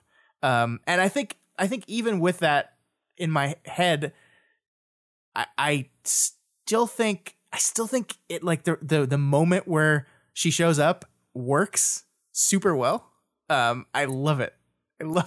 Yeah. But I was like utterly convinced this was going to happen and was like, oh God. So I was just waiting for it. I was just waiting. I don't remember exactly what my expectation was the first time I read it. I think I might have been like, well, if she was going to show up here, she would have showed up already. And so I just kind of wrote it off as not an immediate concern. And then I stopped thinking about it. I think that's kind of where my mind went. It was not something that was in the back of my mind as I was reading. Okay, interesting. So, interesting. I wonder how much, like, I wonder how different we absorbed all the action with that completely different approach to it. Sure. That's interesting. Yeah, definitely. I mean, I feel like you definitely caught something that was meant to be caught or at least there to be caught. And I didn't at all really. So, yeah, I don't know. I mean, I definitely still think, I don't know if it's constructed for you to feel like that's an inevitability or not. Well, if you notice, I mean, I think all you have to do is put together that Augur and Oberyn are on a team, and now Scotty is on the same team as Oberyn, and bada bing, bada boom, as they say. Right. But I don't think I necessarily even. I don't know. I don't remember. I'm just going to pretend that I almost got there, but didn't quite. Yeah. Okay. There is another beat here of Victoria's scholarly frustration as she kind of tries to figure out what all this means. Like she says, how much of his decision to do this floating shockwave stomp had been because of that battle had turned? Was energy shared between them? Had he been contributing something to Augur? What did a connection mean? Do you want to have fun with this? What do you think a connection means in this regard? Are they sharing powers? Are they sharing power? Do they learn and strategize together? Because, I mean, one of the things we know about the shards in general is that they're kind of uncreative things, and the way they adapt and change is through their connections to each other, right? Yeah. So, I don't know. It's interesting to kind of speculate on. Yeah, they've. I think we have some evidence, at least, that they're trying to create a new hub, and whatever that means. A hub, you think of it as being a centralized decision maker, with outlying sub decision makers, if you will. So, like the idea that they share power, that makes a lot of sense to me. I feel like the shards could probably draw power from Scion back when he was around if they wanted to, or if you wanted to give it to them. Share information between them. Coordinate high level goals that the shards themselves will then execute on. And then we also know that once the cycle is complete, they all rejoin into one massive colony organism type hive mind type thing. I don't think hive mind is the right word. I think I need to flesh that out, because I think that's like a very old conception of how the shards work that's not really accurate.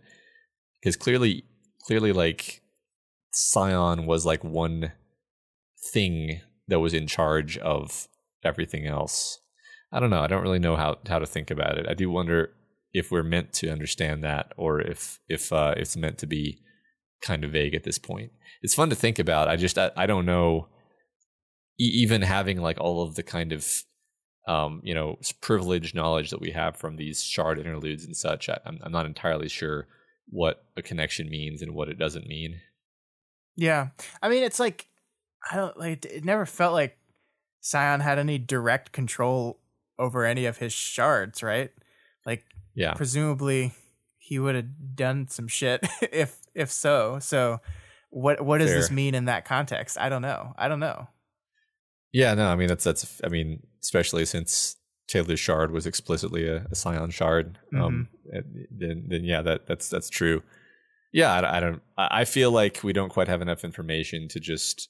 It's not like we know and Victoria doesn't know, and there's dramatic irony there. It's more like we know a couple things she doesn't know, but it's not enough for us to be like, no, like we're not shouting at the screen telling her what she should be doing. That's not the feeling. Yeah, and I think that's a really fun place to be, just where we like just being just a bit ahead of your character, right? I agree. It allows, and I think we've talked about this before. This sounds from sometimes when I say things like in the back of my head, it's like, you said this before, Scott. and so I always have to preface it with that. But just like being slightly ahead of your character is just a inherently entertaining place to be, because you don't feel like you're behind, you don't feel confused. But you don't know everything either. So you're like on the hook, and you're aligned with them, but just you feel a little bit more in the know, a little bit superior to the character. Absolutely. Yeah. So Victoria then heads off to try to put the hurt on Eve, but is met by a new green gas that coats everything in slime. Perian tries various things, but it seems like the slime basically neutralizes her ability to use cloth animals to rescue people, since everything's just too damn slimy. Yeah. I like we talked about before, this gas is certainly still threatening and bad, but I love it because it's such a different way than the pink gas, right? That was like horrifying and deadly, and this is just fucking annoying. Right. It's funny because it seems innocuous at first. You're like, oh, it's just like there's slime. There's Nickelodeon slime on everything, and it's like it rapidly becomes the thing that is going to kill everyone. I mean, they get out of it, but yeah, it's super, super bad. Yeah, and if you put it in the Statue of Liberty, it'll make it move. Yeah, they should try that, and then they could have the Statue of Liberty fight the Titans. Fuck, this is it. This is how the book ends. Victoria in the Statue of Liberty. With whatever song that was. I was trying to remember the name of the guy. Damn it. Is it Jerry Lee Lewis? I don't know. I wonder how many of our listeners have no idea what we're talking about. Ghostbusters 2. Anyway, I think one of the great things about it is we feel the frustration, right? Like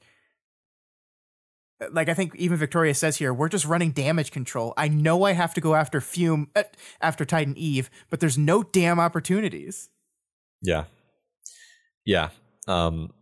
Continuing through line throughout this chapter, right? Yeah. Like you pointed out toward the beginning, this idea where she's just frustrated. She's like, I just need to understand. I need more knowledge. I need more information. And she just doesn't know what to do, right? Like she can throw herself at them and use all of her newfound, jailbroken power, which is quite impressive and amazing, but it's just having no effect. And that's somehow even worse, right? It's like, oh, I'm super stronger now, and it does nothing. It still does nothing. Yeah. So the Heartbroken use Roman's power to briefly get enhanced strength and leap across an alley to another building. I really like the moment when Roman saves Juliet by giving her his fingers to bite. It's like, fuck, shit. And then that followed up by Victoria using the force field's teeth to bite into Chastity's whip to save her. It's a really cool, like, immediate setup and payoff moment. Yeah. Maybe I'm reading too much into this, but did you see Victoria using her force field's teeth to bite as like a conscious thing that she did, or like the force field or Waste learned? Yes. I don't know.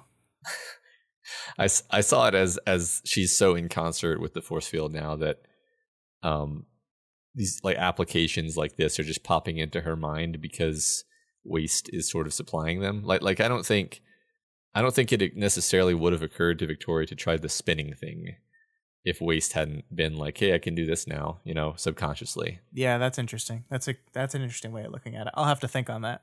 Yeah. Look, and I just want to pause here to appreciate just good writing where it is. The Roman and Juliet thing feels like the whole book was leading to this moment. Yeah. Like it's perfectly, like there's so many ways in which it's perfect to them. I mean, like the bite me moment is wonderful. Also the fact that it's kind of recreated the whole balcony scene from Romeo and Juliet in a way. Oh, that's great. I just think it's like, it's perfect. It is great because they loathe each other, but also there's always been that element of like, if you hate each other so much, just like leave, like one of you leave and go away, but they stay around each other. Yeah. And so there's clearly this like latent siblingly level of care that they would never admit to. And maybe I'm wrong. Like maybe I'm reading something in there that isn't even there, but like this moment where after they've just like dragged each other for the whole book and even been violent toward each other, he saves her life at the cost of presumably bone deep bites into his fingers. It's awesome. Yeah. I mean, I totally agree. I mean, I think they talk a lot of shit and they even like do a lot of shit against each other. But when obviously, as we see, when the chips are down, when it's actually lives on the line, I like it. I like it a lot. Yeah. So interesting. This part around here, I don't think I actually pulled out the line, but roughly at this point, this is the first time the word wretch has been used in the text since 17.8. And it wasn't used very many times at all in Arc 17. It's almost exclusively been my force field in this arc, or like fragile one if she's gonna refer to it in her mind. Even when Victoria catches Foyle staring at the slime covered outline of the force field, she doesn't think of it as the wretch. She just thinks of it as my force field, the force field. So just wanted to pull that out. Yeah, it's one of those moments where the text has been so consistent with the new moniker that I almost want to chalk this one up to just an accident. Uh-huh. But if we're going to engage with the text as it is and pretend it's all intentional, then I think it is interesting that a moment where, like, the moment we hear this is when like the wretch kind of fails her because it's too slippery and no one can it can't get a grip on anything. Mm-hmm. And I think then it becomes very interesting that the moment where it kind of fails her is a moment where she slips back into a previous naming paradigm for it. And that is kind of interesting. Yeah. I think I've said this before, but like the way writing works in my mind is that Wildbow's simulation of Victoria Dallin used the word wretch here, regardless of whether Wildbow wanted to use it or not. So I don't even know if you can call it a mistake. It works too well in the way that you just said, right? And also, I'm not saying I think it was a mistake. It is. I was more. Yeah, no. I love what you pointed out. I guess I'll just say that it's the one time that the wretch kind of lets her down is it's suddenly the wretch again. Yeah, it's funny. Yeah. Mistake is a word that has to be in a lot of quotes here because I mean, what is a mistake, right? What is an accident? What is like it's such a fascinating process writing that you never really know. So I think the general strategy of let's treat everything as if it's intentional is the right one to do. Yeah, me too. So I didn't notice until the reread, but Imp just kind of pops into the scene after they've gotten off the rooftop, and we have no idea how she got off the rooftop at all. She's just like suddenly Imp's there with them. Yeah, we knew. We just forgot. Yeah, right. So after they've got everyone safe, Victoria grabs Foyle to bring her closer to Eve so they can use Foyle's limit break. And Foyle vents about how Perian holds it against her that she assassinated March. Yeah. Let's talk about this for a while. Like, first of all, I mean, I think one of those things is absolutely setting up Foyle as a potential Titan target, right? As we talked about earlier, we see that their relationship is strained due to the past actions. And it's really funny here because, like, I don't think anyone would ever fault someone for killing March of all people, right? This is March, right? But this isn't even the fact that you killed March. This is, I had an image of who you were, and you did a thing that distorted that image of me, and I'm having some difficulty dealing with that. And I love the complexity of that. Whether you want to call it fair or not, it doesn't matter whether it's fair. It's the way she feels. And it just strikes me as something so inherently human. Like I think Perian would be like, yeah, no, March was a terrible person. I hated her, and I'm kind of glad she's gone now. But it has altered the way I look at you. And I don't know if I can get past that. I love that. That seems so inherently human to me. I don't know. I just really love that. Right. Well, it's a relatable thing, and it's the kind of thing that maps onto very, very human, very relatable things that people go through, where someone can act in a way where you're like, wow, I didn't see you that way, and now I do, and that's going to take. I'm gonna have to square that with everything that I believed previously, and I mean, it's almost a kind of when this kind of thing happens in real life. There's an element of betrayal to it. There's an element of grief because it's almost like the person who you thought they were has died and been replaced by this person who you now think they actually are. Yeah, which may itself be an unfair kind of leap of logic, because it's like a person is complicated and can do things that they wouldn't normally do in weird situations and under stress. So like it touches on a lot of things that I think are very relatable. I'll use that word for the third time in the same paragraph. Yeah, and I like it a lot. It's just one of those. I was about to say one of those things that all couples deal with, but of course this specifically is not. But it is like, I think people build up images of the people they're with, and eventually you're going to learn something about, or someone's going to do something that distorts that image in some way. And a lot of the difficulties in relationships is dealing with the changing of the person or the realization that the person isn't quite the same person you thought. And this is that turned up to like 11 because it's dealing with murder. But it is relatable in some way. I agree. Totally. Yeah, this is a good cheat code for relationships, is just don't do that in the first place. Sure. Yeah. But I mean, you can sit here and Monday morning quarterback, but like it's hard. It's hard. Yeah, it's really hard. Part of like falling for someone involves sort of crafting this image. So yeah, I'm not pretending it's easy to do that. Yeah. Yeah. Cool. So This interaction with Foyle wraps up with so Foyle apologizes for not spending time with Victoria at the hospital, and then Victoria says that she can look past it. Yeah, and this is kind of the payoff of something we've been very subtly doing with Victoria and Foyle throughout the entire book. There's always been some kind of back and forth, and I don't know if tension or resentments are the wrong word, but there's been a thing between them throughout the whole book, right? And I like in this moment that it's not until Foyle sees the outline of the wretch covered in goo that she's motivated to have the conversation with Victoria in this moment, to make this apology, to say, hey, I'm sorry. I'm sorry I didn't keep in touch. I'm sorry I disappeared. And Victoria doesn't forgive her here. Right. I looked past it. Right. And that's, that's very in line with Victoria, right? Like, she is very much an anti-forgive and forget type of person. So I think that is absolutely a Victoria trait, to say, I'll look past it, and to say, we got bigger things to worry about. Sorry, I'm just imagining if I like apologized to someone and they were like, I'll look past it. Yeah.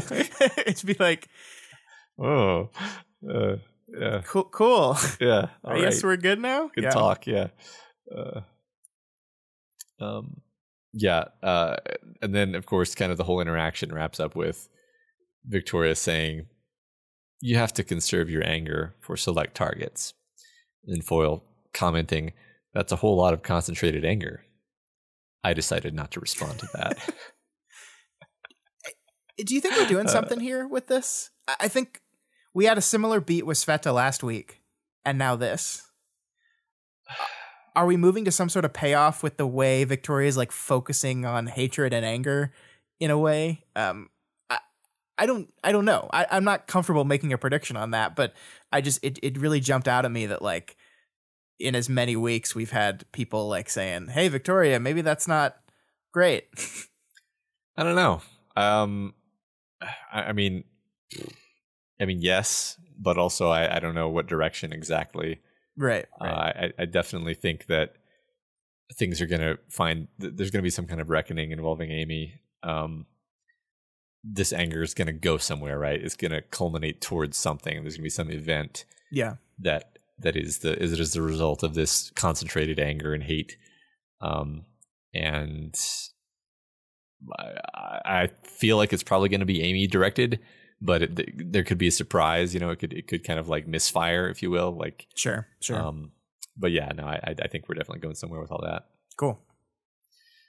So the reinforcements then begin appearing because everyone else has lost their fights except Breakthrough, because Breakthrough is the only competent group in the world, including some unfinished looking dragon mechs and advanced guard with our favorite guy, Shortcut. I like how you slipped in that Breakthrough's the only competent ones under your breath. Yay, Shortcut's here. But this, again, was my, Scotty's definitely going to show up moment now. Like, when Dragon shows up, like, reinforcements are here, and everyone's like, oh, yeah. I was like, oh, fuck. Yeah. We're seen to be concentrating a lot of powerful people in one place. Right. Didn't we have this conversation? No, I forgot about Scotty, but I think she arrives like at the perfect time, though. Yeah, a Scotty is never late. It arrives precisely when it needs to. Exactly. So before that happens, Kinsey calls to report what she found in her scans. She says a bunch of stuff, but mainly what we care about is that Moose and Prancer are not in there anymore, which we talked about earlier. Just agent-derived memories, and also she can get records from past cycles, which is potentially useful. And then Kenzie's gonna say something super important and crucial, and then Vicky hangs up on her. Is it super important and crucial, though? Is it? I definitely was. This was one moment where I was yelling at the computer screen. You have to draw a line somewhere with Kenzie, Matt. I just feel like it had to be something, right? Like what was it? What was she gonna say? Yeah, it's probably like, whatever you do, don't do this. Yeah, right. Yeah. So yeah, I mean, lots of stuff. We kind of already talked about this a bit, but I mean, I I find it interesting. Like, I think what you said is probably going to end up being true, that the Mooser and Prancer Titan doesn't have them there, and that's why they're going to be on bad side, and hopefully Fumehood is still in there in some form, and that's why she's going to be on good side. I mean, like, the thing is, we've been talking about this concept of personhood constantly, because, like, aren't Damsel and Swansong just like a construction of who Ashley was? And then we have the whole Flock situation, which is just a construction of a person based off of shard memory. Like, so there's a person, you know, like, it's just there's been things set up around this. There's been seeds laid around this concept of, well, what constitutes the person? When you say Moose and Prancer aren't in there anymore, what does that mean? Are they not in there in the same way that the Flock people aren't in there anymore? You know, like we this is not the first time we've dealt with this, and I kind of like seeing these threads come together in an interesting way. Yeah, I have nothing really to. I have no answers other than to agree that that's what I love about this book, is it introduces and weaves together all these ideas through this kind of sci-fi conceit. And I do want to know, I do want to answer the specific question, like, if they also find out that, like, Fumehood is not inside Titan Eve, then I'll be confused about what I thought certain things meant, and I'll have to reevaluate, you know. Yeah, sure. Which would be just a fun exercise to do also. Yes. There is this little bit she says that maybe says something interesting about this whole thing. She says there's whole forks of data that get cut off because old connections broke. So this idea that, like, I'm not even sure how to put that into context of what our theories were. Yeah, I mean, where my mind jumps to is, like, maybe the reason why Oberon suddenly gained new powers was, like, they created a new connection with Scotty at around that point. And it started tapping Scotty's databases for, like, ideas of how to implement its breaker power. And then it thought of this new offensive thing to do, you know? Or something along those lines, basically. Like, that as the shards connect, they're not just sharing power, they're sharing, like, ideas and concepts and implementations. So, you know, maybe I can't think of any examples off the cuff, but it kind of makes sense, because over the course of the fight, it does seem like Oberon gets stronger, and not just in, like, he hits harder in some brute way. It's like he uses kind of power tweaks that he didn't prior to that point. So yeah, and I mean, I think that feels spot on to me. That feels like it's in line with what we understood, with the reason why the shards wanted to be connected, because, like, the reason why Waste wanted to connect to something, because Waste is like, if I just had some help from some other people, I could fix this whole force field situation. So I think that's in line with that. I wonder, like, what connections are being broken in that? Like, this idea that maybe either becoming a Titan or becoming a Titan linked to another Titan breaks other connections. That part of Titaning is having other connections physically broken, is interesting to me, because of what that kind of says about the importance of this idea of connection. Yeah. I think we might just have to wait. I assumed when they talked about broken connections, I assumed that those were broken all the way back when they killed Scion. But that could be. But I think that'll all become more clear as we go. But the idea that there's forks of data that get cut off, like, and I think the context here, she's talking about data about who, like, the memories of them. Maybe it's not the context. I'm just remembering wrong, but I don't know. Yeah, I don't know. Yeah, I hadn't thought of it that way, but that feels equally valid. I might have to go back and reread. Sure. So the last thing we have to talk about here, though, is the information on the past cycles being available, right? So suddenly we've got not only the memories of every single memory of who these people were, but every single memory of the shards' past cycles with these things. And of course, we have Chekhov's mollusks standing here with Withdrawal, who is hanging out right next to Kenzie. And those are the ones that got the closest to defeating the entities.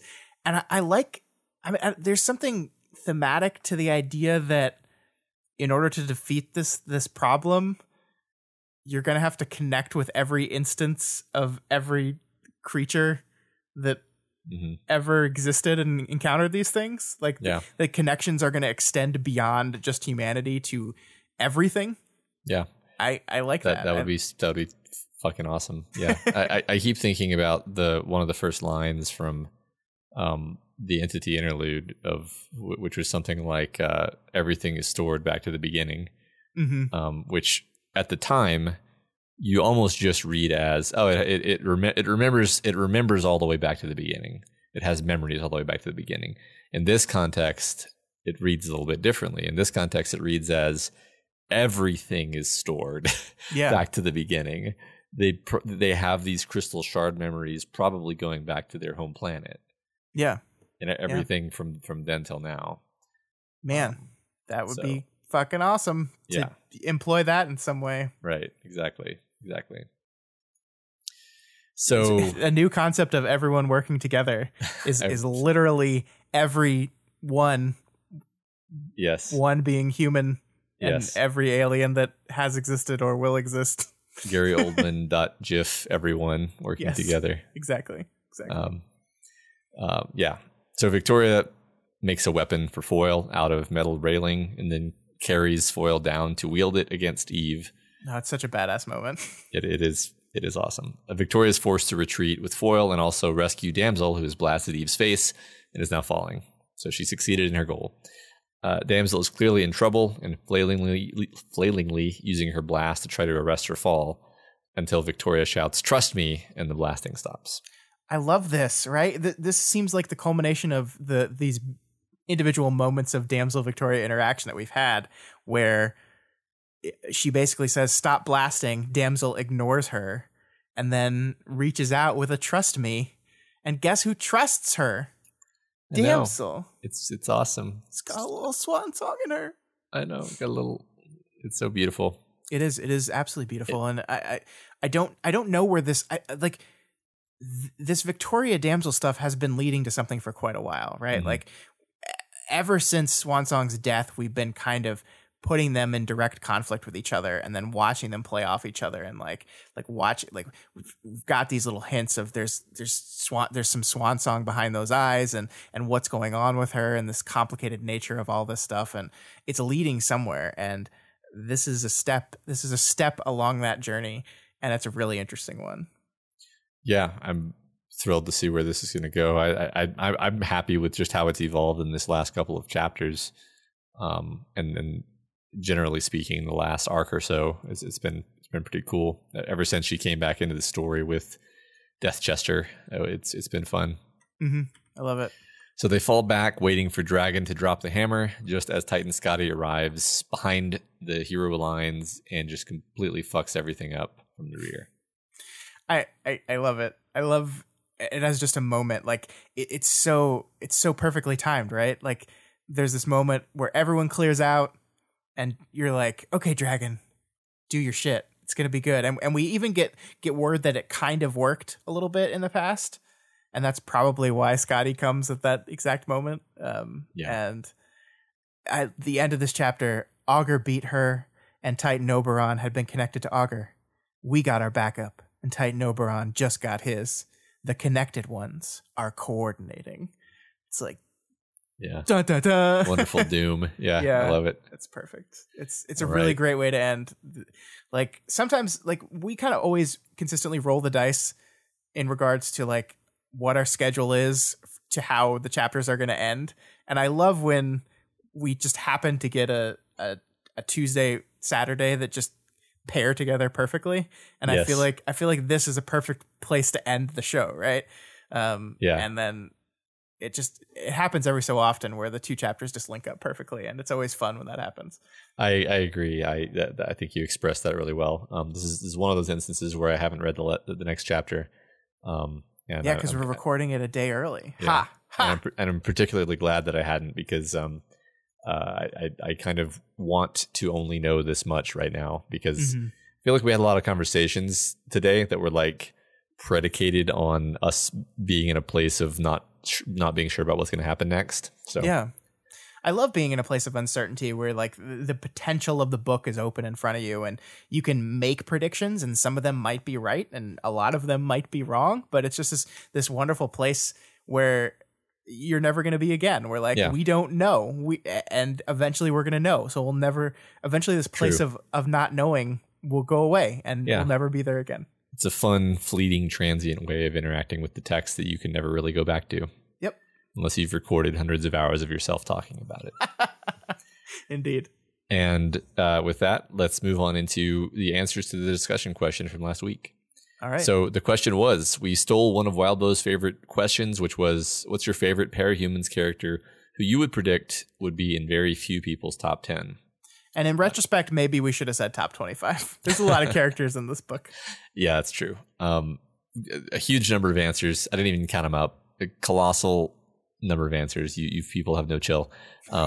So let's just go through them. Sure. Hero of Old Iron says, Anlace, cool guy, and the rare classification of combat thinker, plus 45 minutes. Nice. You think we're going to see Annalise again? Sure. All right. Roger Dodger Lodgers says Revel, Murden's successor, who could absorb and release energy from her lantern. Honorable mention to Grace of the Chicago Wards for being funny. Yeah, just a kind of a meta comment. It was interesting what motivated people to put these characters on their listings, and it seemed like Revel just kind of cool. It's just kind of cool. Cool power. That's a good reason. Yeah. Killer Kino Killer Kino says Egg, a character we love to hate. He's so full of open hatred of humanity and parahumanity. He's literally a fragile shell of a person. His power is so disgusting that even other K-53s look away. Yeah, man. Fuck Egg. I love him. I can't wait till Egg cracks and it's the key to victory. Yeah. It's going to be awesome. Seething chooses Purity, another character we love to hate. Her hypocritical and convoluted thought processes are a great example of how real racists think and behave. It's also fun how she can just live in a pleasant domestic setting with night and fog. Man, I remember those two. They creeped me out. That's a good answer. I think that is true that Purity would not be in people's top 10. Yeah, I mean, Purity's point of view chapter is fantastic because she just comes off so normal. Right. Like, if you read it quickly enough, you might not even notice that all the super racism that's in there. Right. Which is kind of the most insidious kind, right? Exactly. She just downplays it. Yeah. Lone Wolf 8424 goes with Dr. Darnall. He's very impressive, and Victoria always feels better after talking to him. The only problem with Darnall is that Victoria never does the homework he gives her. Yeah. And they basically just kind of go on to talk about how awesome Darnall is and how he seems like he's actually much better than she gives him credit for. Yeah. I would not have thought starting this book that I'd be like, someone's going to be better at their job than Jessica. But maybe he is. Maybe he is. He never strangled anybody yet. So. True. Yet. Megafire says, the Seamerg, a delightful drama queen underappreciated by the fandom. It's funny to describe her as a drama queen because as soon as Megafire said that, I was like, totally. Yep. But I never thought of it that way before. Yeah. Vice Versailles says, Upper Hand, a character mentioned in passing in PRT Quest. He replicates powers through pulverizing hypergravity. No idea who this is, but that sounds cool. Yeah, it sounds like a fun idea. I mean, basically, this character is pulled out because their power seems really fun and creative. I mean, like I think you're right that the reasons why people pick different people are really interesting. I think there are some people who just pick these people because they're like they have really cool powers and I like it a lot, and that's a perfectly legitimate answer. Yeah. But Purgatorian gives a shout out to Breakthrough's MVP, Natalie. She doesn't get paid enough for the constant interdimensional wars she's dragged into, and her desire to get these vigilantes to follow basic legal advice is admirable. I agree, Purgatorian, and I might put Natalie down as my answer. I was considering that. Yeah, I mean, certainly with her interlude included, she's just an amazing human being. Yeah, I love her.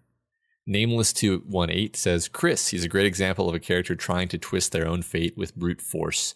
He's a great foil to Kenzie, and then also honorable mention to Roman, who was an interesting personality and also is a rare brute/master power combo, which is fun.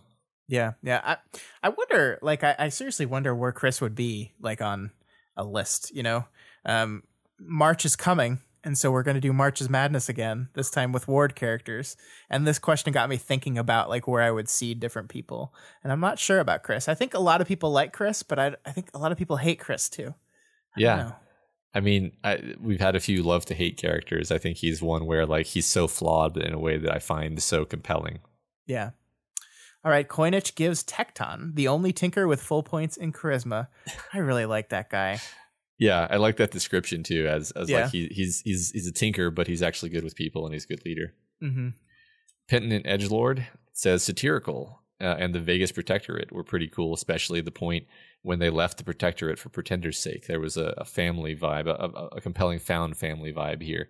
Yeah. And then which also prompts me to ask a question that I have to ask every few arcs: where's satirical? Right in front of you. Right in front of you. It's probably Armstrong.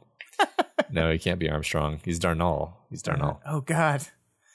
July 83 has a soft spot for crappy people trying to become better. So they like Etna, Scribe, and Moonsong, who are all at different points in their journeys and coming from different places. Also, Torso, for obvious reasons. Yeah, everyone. Torso was the correct answer to this question. So Yeah, right. I can't believe you all just didn't say Torso. Yeah, but then as someone pointed out on Discord, if everyone said Torso, would not Torso then be uneligible because they would be in everyone's top 10? That's true. At least people didn't tend to pick the same answers here, so no one failed outright. Yeah. Calsublu V2 says Furcate, lovable and relatable character. I love Furcate. I hope we see more Furcate. Yeah.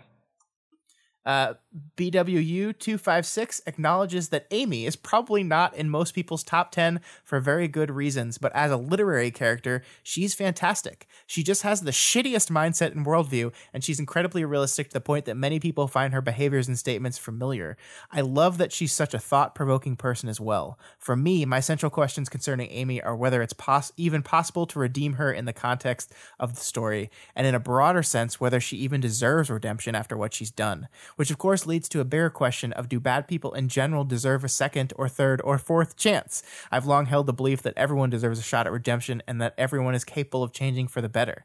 Amy's character honestly challenges those beliefs a lot. I'm eager to see where Wild Bill takes her character, both within the context of Amy's relationship with Victoria and also in a wider philosophical sense. I agree 100%. Yeah, I pulled out. Yeah. I like that a lot. I pulled out that big quote because I was like, yeah, this is the kind of this is a very well articulated explanation of the struggle that Amy as a character puts us all through.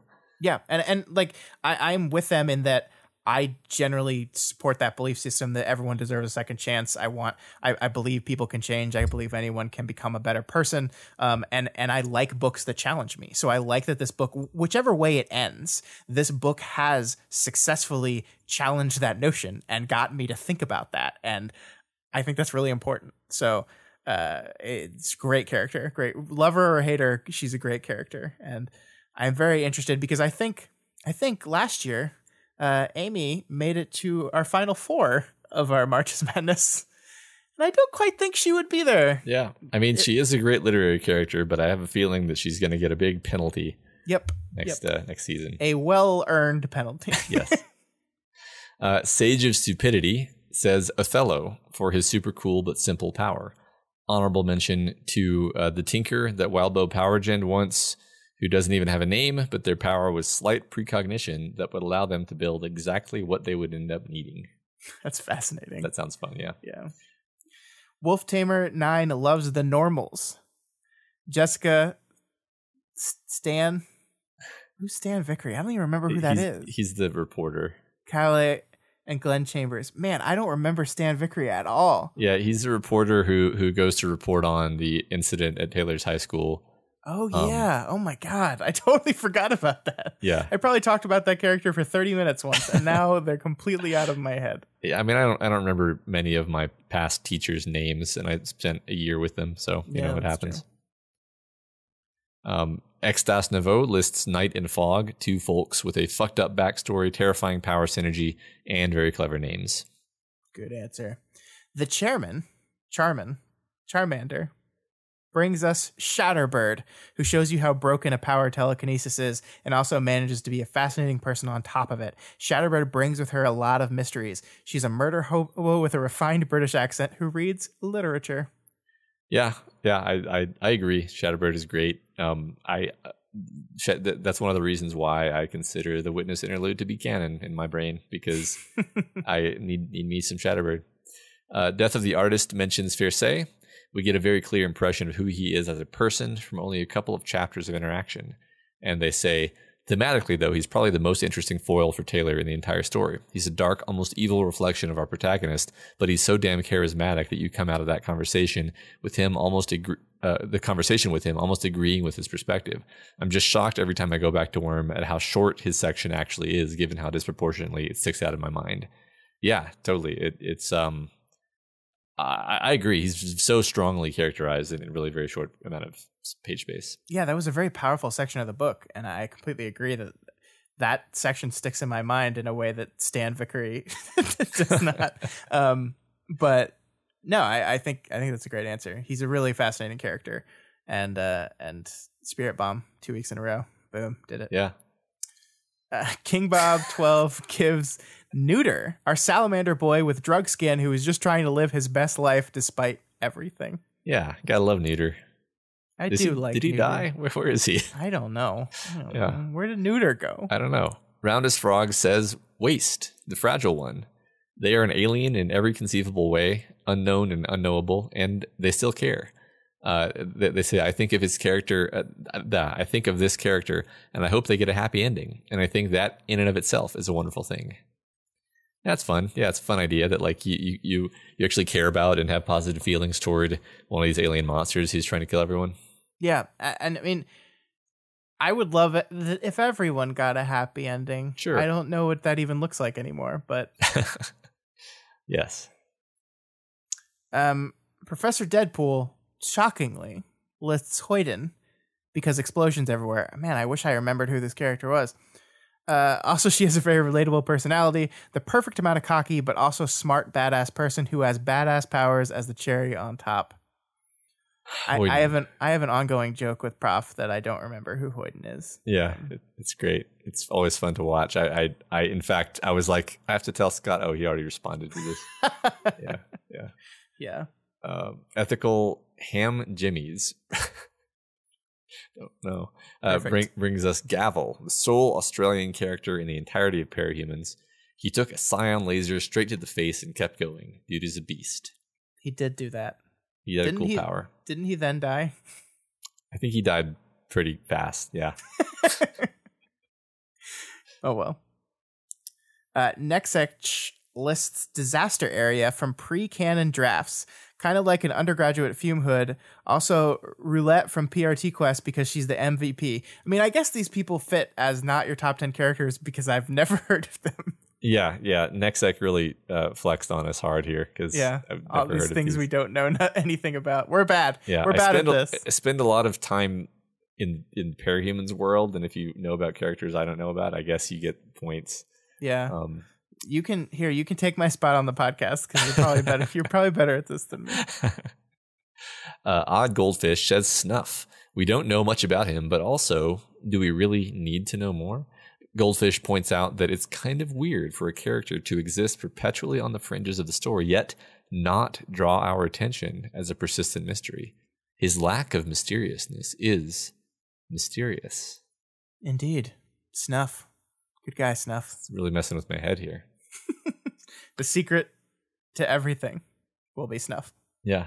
I mean, maybe it's black holes. We can suck all the entities in the black hole or something. Mm-hmm. Sure. So there was one comment, kind of free floating, not a discussion, question, answer, but it was good because we had talked last time about the 12 laborers of Antares theory, the idea that all of Victoria's struggles or many of Victoria's struggles can map onto Hercules' struggles. Poster Iojui leaves a nice comment outlining a lot of the details of these 12 labors theory and how they connect to the story. Yeah, like I said, it's a really fun theory, and I think they did a very good job of kind of laying it all out there for everyone to see. So if you, for some reason, don't visit the Reddit or have not done it lately, go check out our thread and read that comment, because I think it does a really good job of summarizing the points of a theory I find just inherently fascinating. So check that out. And also, Chair Pilot left a relatively long comment putting together a lot of the evidence for the Titan Victoria theory, which I guess I just pulled that out because it's good to have it kind of all at a glance. Yeah. I don't know if I want that to happen or not. I know. All right, next week's discussion question. Give an example of how Wildbow communicates escalating stakes through writing choices. How are we going to explain this one? So we came up with this idea of a question and we were having trouble phrasing it. So this is what we settled on. And I think an example of what we're kind of looking at here is just this general idea that in these battles in particular, the stakes have escalated to their highest point. And we talked about how the idea of the doom and everything was set up. Like I think specifically when you came up with this idea, Matt, you were thinking about like how through Tristan we communicated this idea of the doom and gloom of the situation. Yeah, that was my specific kind of grounding example. Yeah. But this happens like it doesn't have to be the highest stakes, right? It's just anytime stakes have been escalated, which I think in Worm, you're going to find a lot of examples of that. But I think it's interesting to see how that is communicated. Yeah, right. I think that there's definite subtle and even more overt things that Wildbow does to make you really feel in your gut that things are worse now and more serious now. Mm-hmm. And those are the types of things that I'd like to draw attention to. Not gonna give any more examples because I don't want to spoil people's creativity, but stories full of examples. And you could even use the Tristan example if you just want to expound on it in a way that we didn't talk about. So yeah. All right. Well, that's all we got for you this week on We've Got Ward. You are all part of this show, so feel free to provide us with advice, questions, or thoughts on this week's reading. You can reach us via email at gotwormpod@gmail.com or at our Twitter account at gotwormpod. My personal Twitter is at scottdaily85, and Matt's is at meme theory, because that's what Matt's been talking about a lot lately. That's what I've been tweeting about. He's just been tweeting about some memes. I did a tweet storm. You did. A real one, a legit tweet storm. And then you ended it with sword without a hilt, and I died. I am dead now. Yeah, it wasn't. I'll have you know, I didn't plan out the whole thing just to make that statement. I don't believe you. That's fine.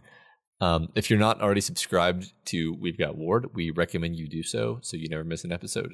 You can find us on iTunes, Stitcher, YouTube, Google Play, pretty much anywhere in the world that you can listen to podcasts. And as always, you can find this show and all the other shows on the Doof Media Podcast Network over at our website, doofmedia.com. That's where you can find Do the Right Thing, Deep Impact, Media MD, our shows. Yeah, the Deep Impact words last week were hellish, numerous, dim, dashing. And you know what? I've written a story for that podcast every week since I found out about it, except last week because of Thanksgiving. Thanksgiving just fucked me, man. Yeah, just sure. Blame the pilgrims. I do. I mean, honestly, fair. Yeah. We can blame them for a whole lot. Also, we did the Hero of Ages book club at the end of November. We did. Check out that. Now we've done the entire Mistborn series, I guess. And we just this past week recorded an episode of the Doofcast in which we were talking about season 1 of Legend of Korra. That is not going to be out for a couple weeks. Actually 10 days from the day we're recording this, I think. Not this Friday, but next Friday. But I can safely say that was a very good conversation where you and I got together with our Australian friends that we talk about all the Avatar stuff with, and it was great. Elliot and Ruben are always fun to talk to, especially about the Avatar stuff. So it was fun, look forward to that in a couple weeks. Yeah. Well, if you like any of our shows and you want to support them, consider going on over to patreon.com/doofmedia and donating there. You can donate $1 a month or whatever else you can afford. Supporting us on Patreon gives you access to tons of great bonuses, like being able to vote in the fan art and costume contests, hangout sessions with us, the Doof folks, access to live streams of many of our recording sessions, including this one, and of course the excellent Discord, which is just full of awesome folks. It is. It sure is. And as always, make sure you head on over to Wildbow's Patreon, patreon.com/Wildbow, and donate to him as well. This is his world. We're just playing in it. this week, special thanks to new patron Bidoof Flower Priest.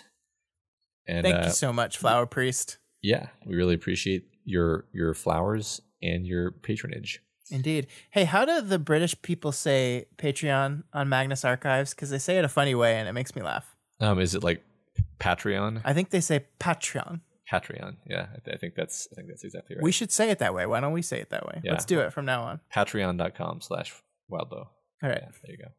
And of course, thank you so much for everyone that donates, but thank you for everyone that listens too, because if you can't afford to donate, that's okay. There's tons of ways you can help us out. You can rate and review us on all of your podcatcher stuff. You can share the podcast. You can just listen to it. If you're listening right now, it means you've made it to the end. You didn't drop off early, and you're the best. You specifically.